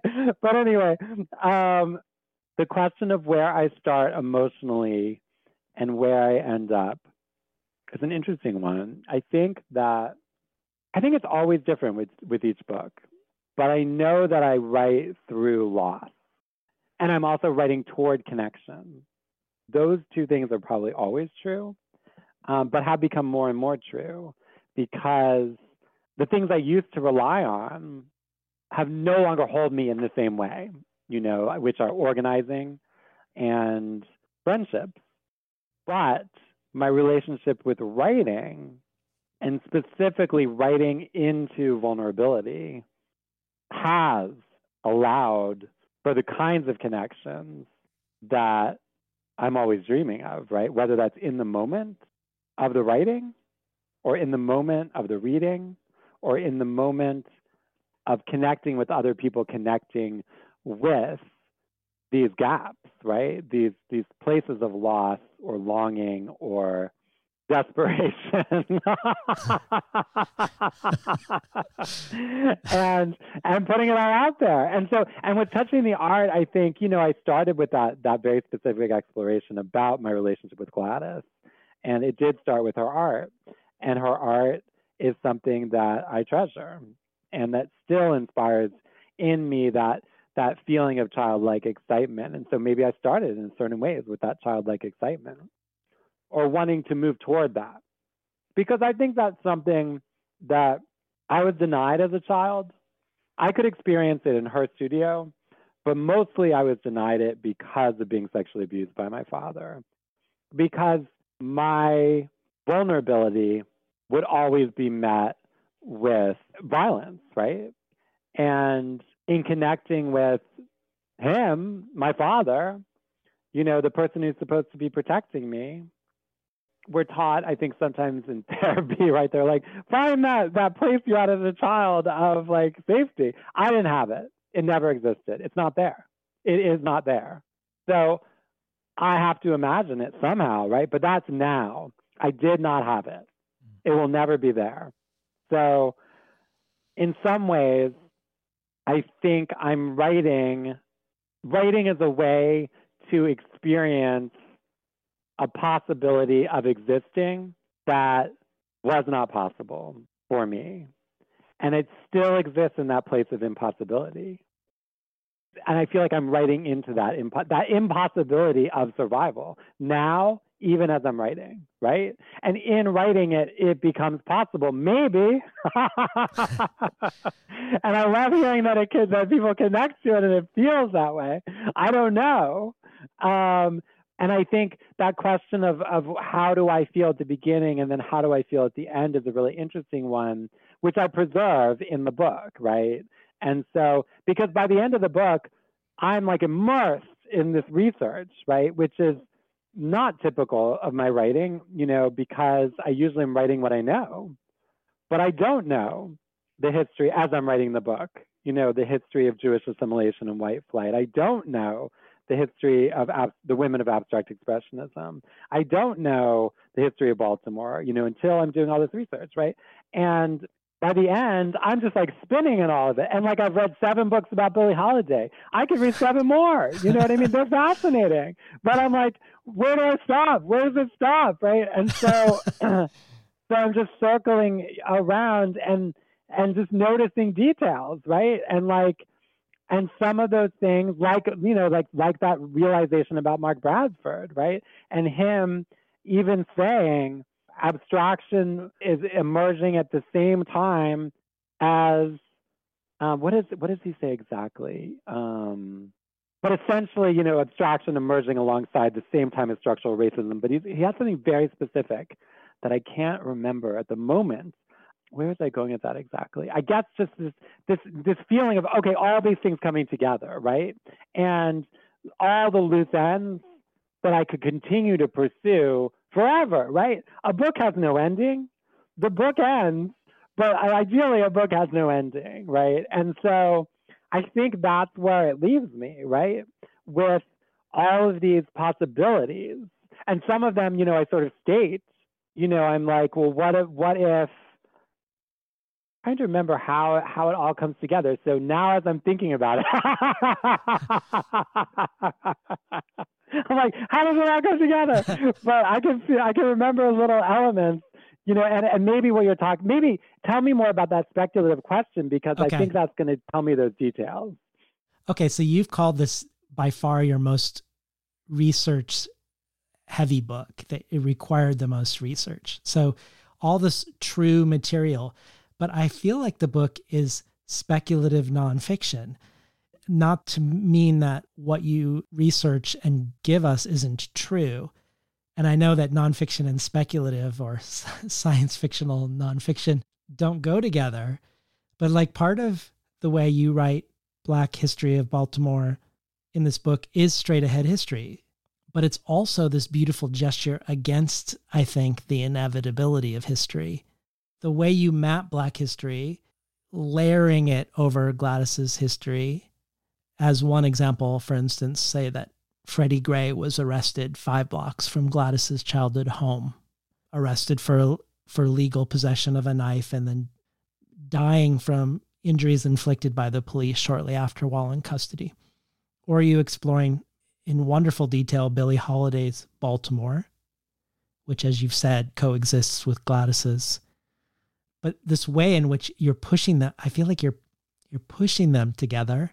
And part of how you do that is we get hints of a Jewish otherwise. That, who knows, maybe that could have been an otherwise for Gladys, the communist Jewish school teacher who wrote the song Strange Fruit, the song Billie Holiday considered her defining signature song, the song she was punished for singing.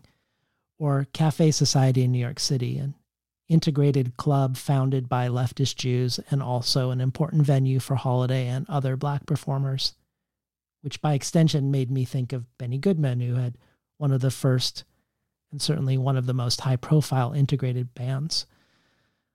All this is real history, but by overlaying it with Gladys's, it does echo against all of these what-ifs about her own life, which you extend to regarding her and the artist Grace Hartigan, who you've mentioned a couple times, the most famous artist in Baltimore, a friend of Frank O'Hara, and yet they were never friends, Gladys and Grace, and yet you place their thoughts side by side, with Grace saying, the difference between abstraction and nature painting was that one is working out of nature, the other into nature, and Gladys saying that nature is art, and that's what it is. It doesn't know any boundaries. It can do anything, and it does what it wants, and it's always beautiful.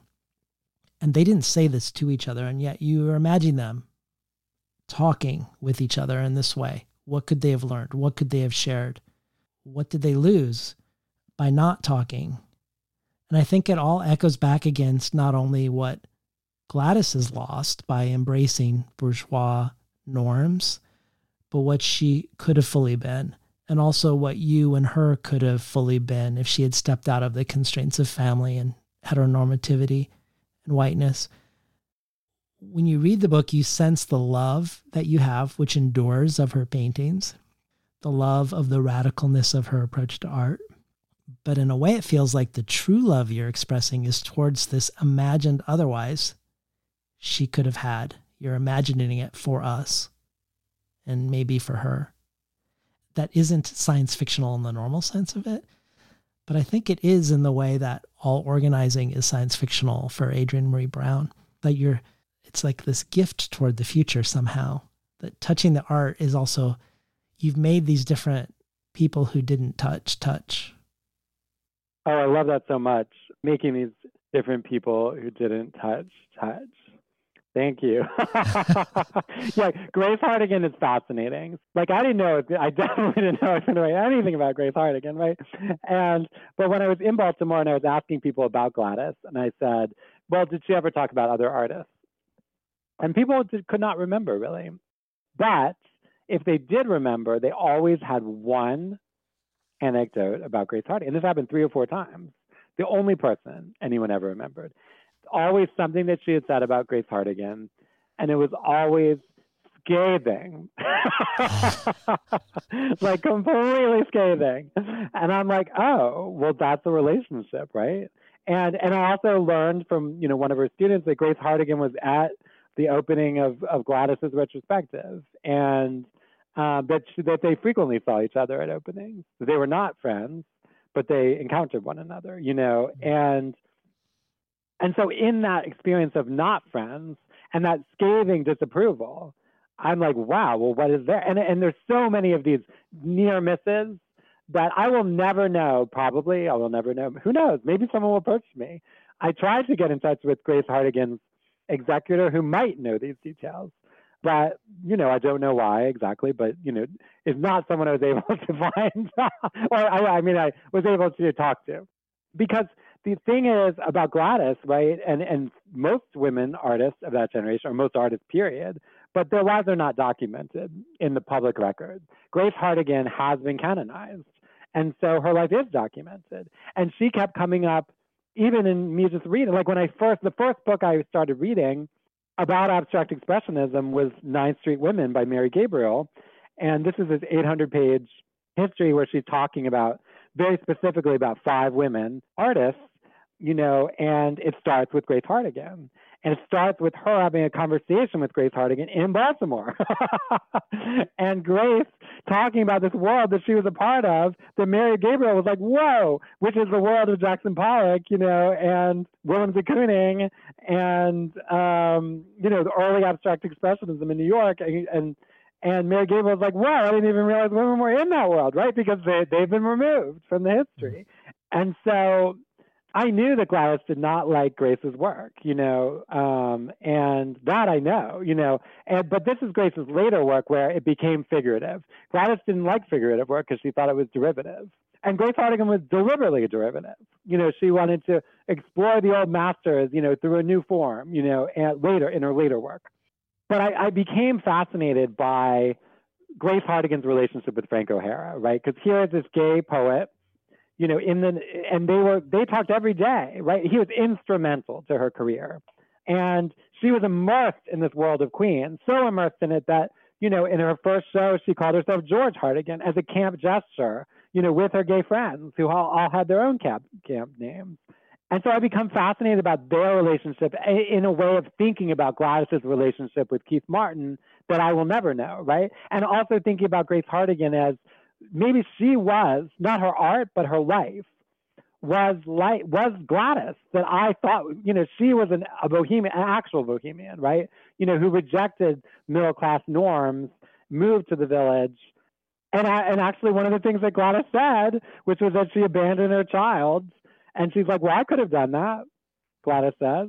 And I thought, oh, she's exaggerating. But Grace Hardigan did. She did abandon her child, in order to pursue an artist's life, right? But I started thinking, well, what it would have been like if Gladys had moved to New York with my father as a child? Like, what that might have been much better, right? And so I see what you mean about this speculative aspect and thinking about, because Gladys was one of the first people hired at the Maryland Institute College of Art, which was a very conservative institution, in the moment when they decided that abstraction could be allowed into the curriculum, right? So she was hired to teach abstraction in 1960. Now, there's only one famous person, abstract artist, like, who had taught, or one person who towers over all the others, and that's Grace Hardigan, and who's always mentioned. And I was like, well, that's strange. When did she say? So she was hired the year Gladys left. Did she leave because Grace Hardigan was hired? Potentially. But so I start to think, well, what would it have been like for them to have been friends? Like, at that school, they had opposite teaching styles. Gladys wanted everyone to sort of like embrace their difference and did not want them to imitate her and sort of, I guess to like bring out the complications sort of in this kind of nourishing way. Now, Grace was one of these scathing critics, right? Who would just rip it to shreds, right? I was like, well, what would happen if they interacted in the hallways, right? Like, I thought that Grace was more liberated than Gladys, but Grace, when she decided that she had found the man of her dreams, who became her fourth husband, she abandoned her gay friends and left New York, wrote them letters and said, I'm leaving you, I found my man, because she thought she had found her, like, respectability, not respected, or the person who would support her. Now, Gladys already had that in a much lower, wasn't as lavish as Grace was looking for, but she also, like, her gay friend and his lover were part of that interest. So I was like, well, what could they have learned from one another? Grace said, her artist statement says, I embrace everything that is vulgar and vital in American life. She used that word vulgar, right? That was a positive thing. And so I just found that fascinating. So I'm glad you found that fascinating. And I also think, so I do think that is a speculative aspect. And I think that history is always speculative because, we can have documentation, we can know as much as we can know, but we can't feel it, right? The feeling is speculative, and I think, I remember, the quote from Mark Bradford that I remember now actually was he said that he felt unsure about abstraction at a time when Pollock and Emmett Till were both on the cover of magazines, right? So Emmett Till, who was lynched, and his mother, Mamie Till, had an open casket funeral, to politicize it.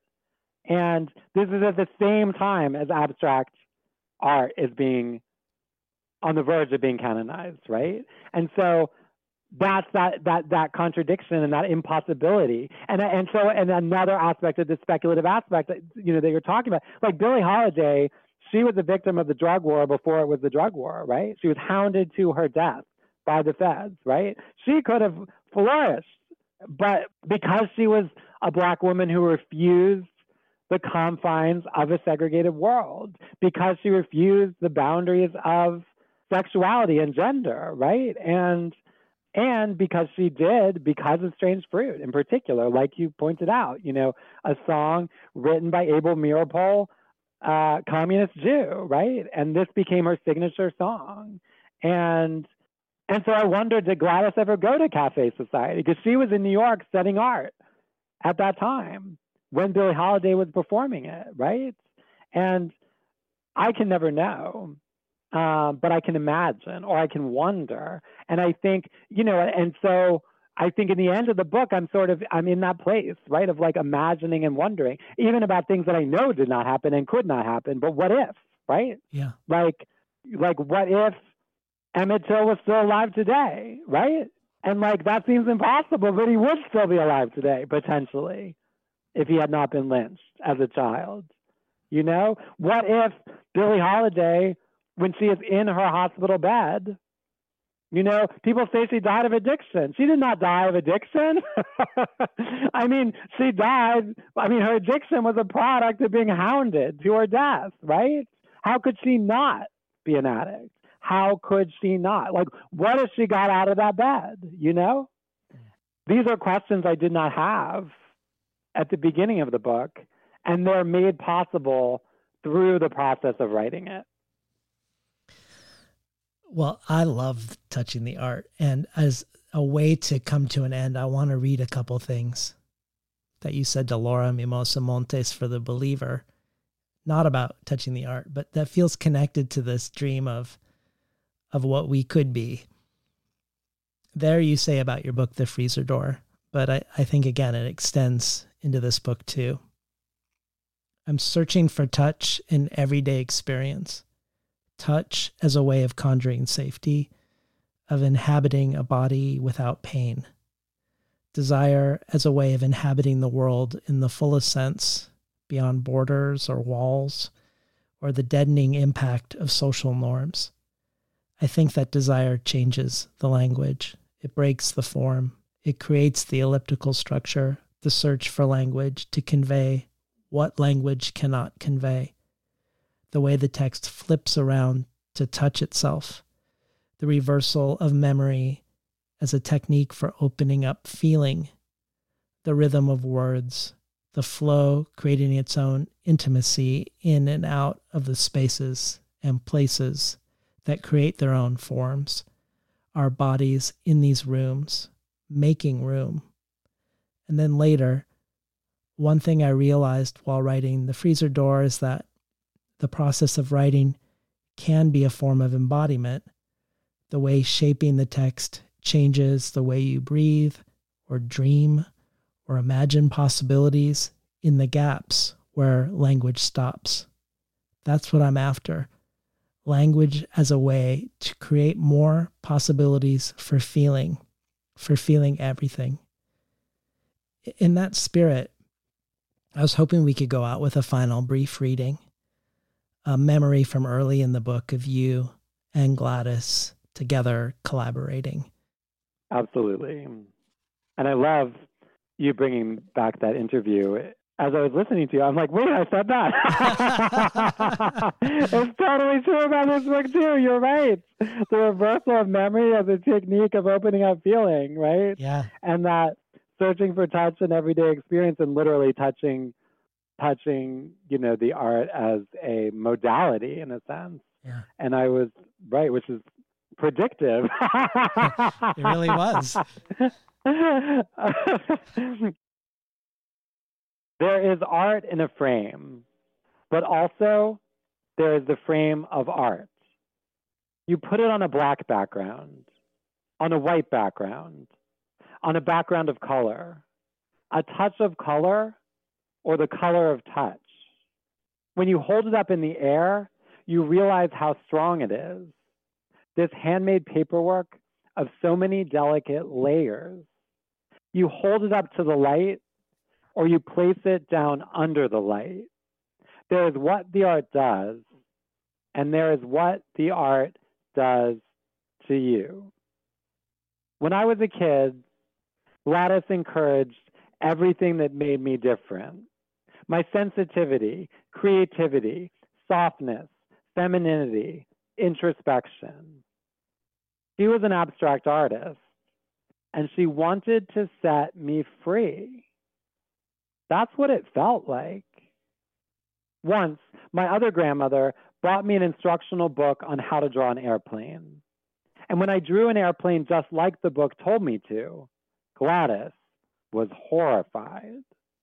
I can't remember any other crime I committed as a child in her eyes. As an adult, the standards changed. And that's one of the things I'm trying to understand here. But even when I visited her after moving to San Francisco at age 19, ready to claim queerness with my body, she was ready to photograph it. Here I am with purple and green hair, standing in front of the painting where she reproduced part of a poem I wrote in high school. I'm looking at the camera like nothing can touch me. Did Gladys say, "You look like a hustler," something like that, but also she photographed me with my shirt off. And I can't find the exact photos I'm looking for, or maybe they don't exist, not in the way I remember. The hustler pose must be this one where I'm leaning shirtless against the wall, hips pushed forward. But the pose from behind must have been Gladys's idea.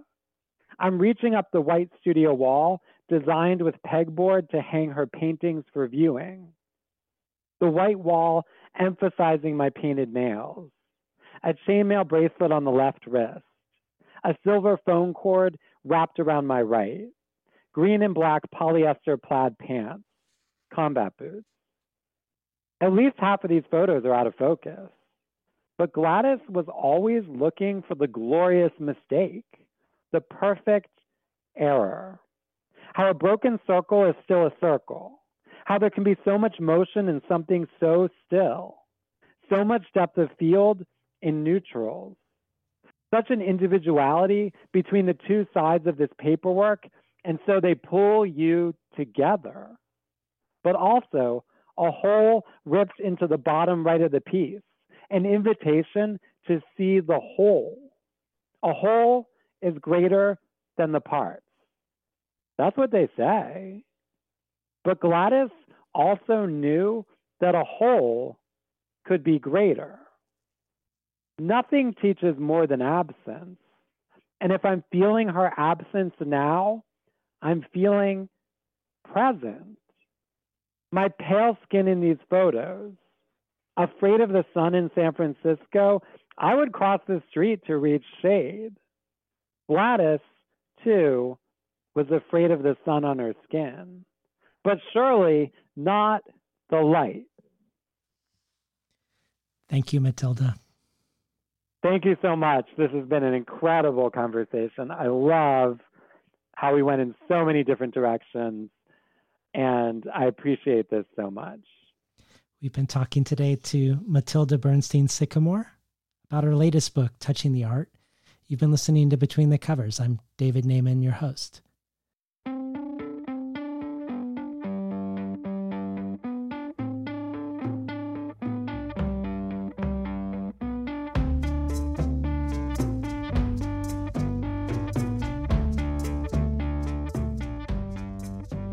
Today's program was recorded at the volunteer-powered, non-commercial, listener-sponsored, full-strength, makeshift home office of me, David Naiman. You can find out more about Mattilda's work at matildabernsteinsycamore.com. For the bonus audio archive, Mattilda contributes a reading of the first chapter of her forthcoming book, Pterodactyl. This joins many readings, craft talks, conversations with translators, and more from everyone from Johanna Hedva to Banu Kapil, Christina Sharp to Dion Brand. And every supporter can join our brainstorm of future guests, and every listener supporter receives the supplementary resources with each conversation of things I discovered while preparing for the conversation, things referenced during it, and places to explore once you're done listening. Additionally, there are a variety of other potential gifts and rewards, including the bonus audio archive, the Tin House Early Readership subscription, getting 12 books over the course of a year, months before they're available to the general public, a bundle of Mattilda Bernstein Sycamore's books signed by her, to a bundle of books selected by me and sent to you. You can find out more at patreon.com/betweenthecovers. Or if you prefer a one-time donation, you can do so by PayPal at tinhouse.com/support. I'd like to thank the Tin House team, Elizabeth DeMeo and Elisa Ogie in the book division, Beth Steidel in the art department, Becky Kramer and Jay Nichelle in publicity, and Lance Cleland, the director of the Summer and Winter Tin House Writers Workshops.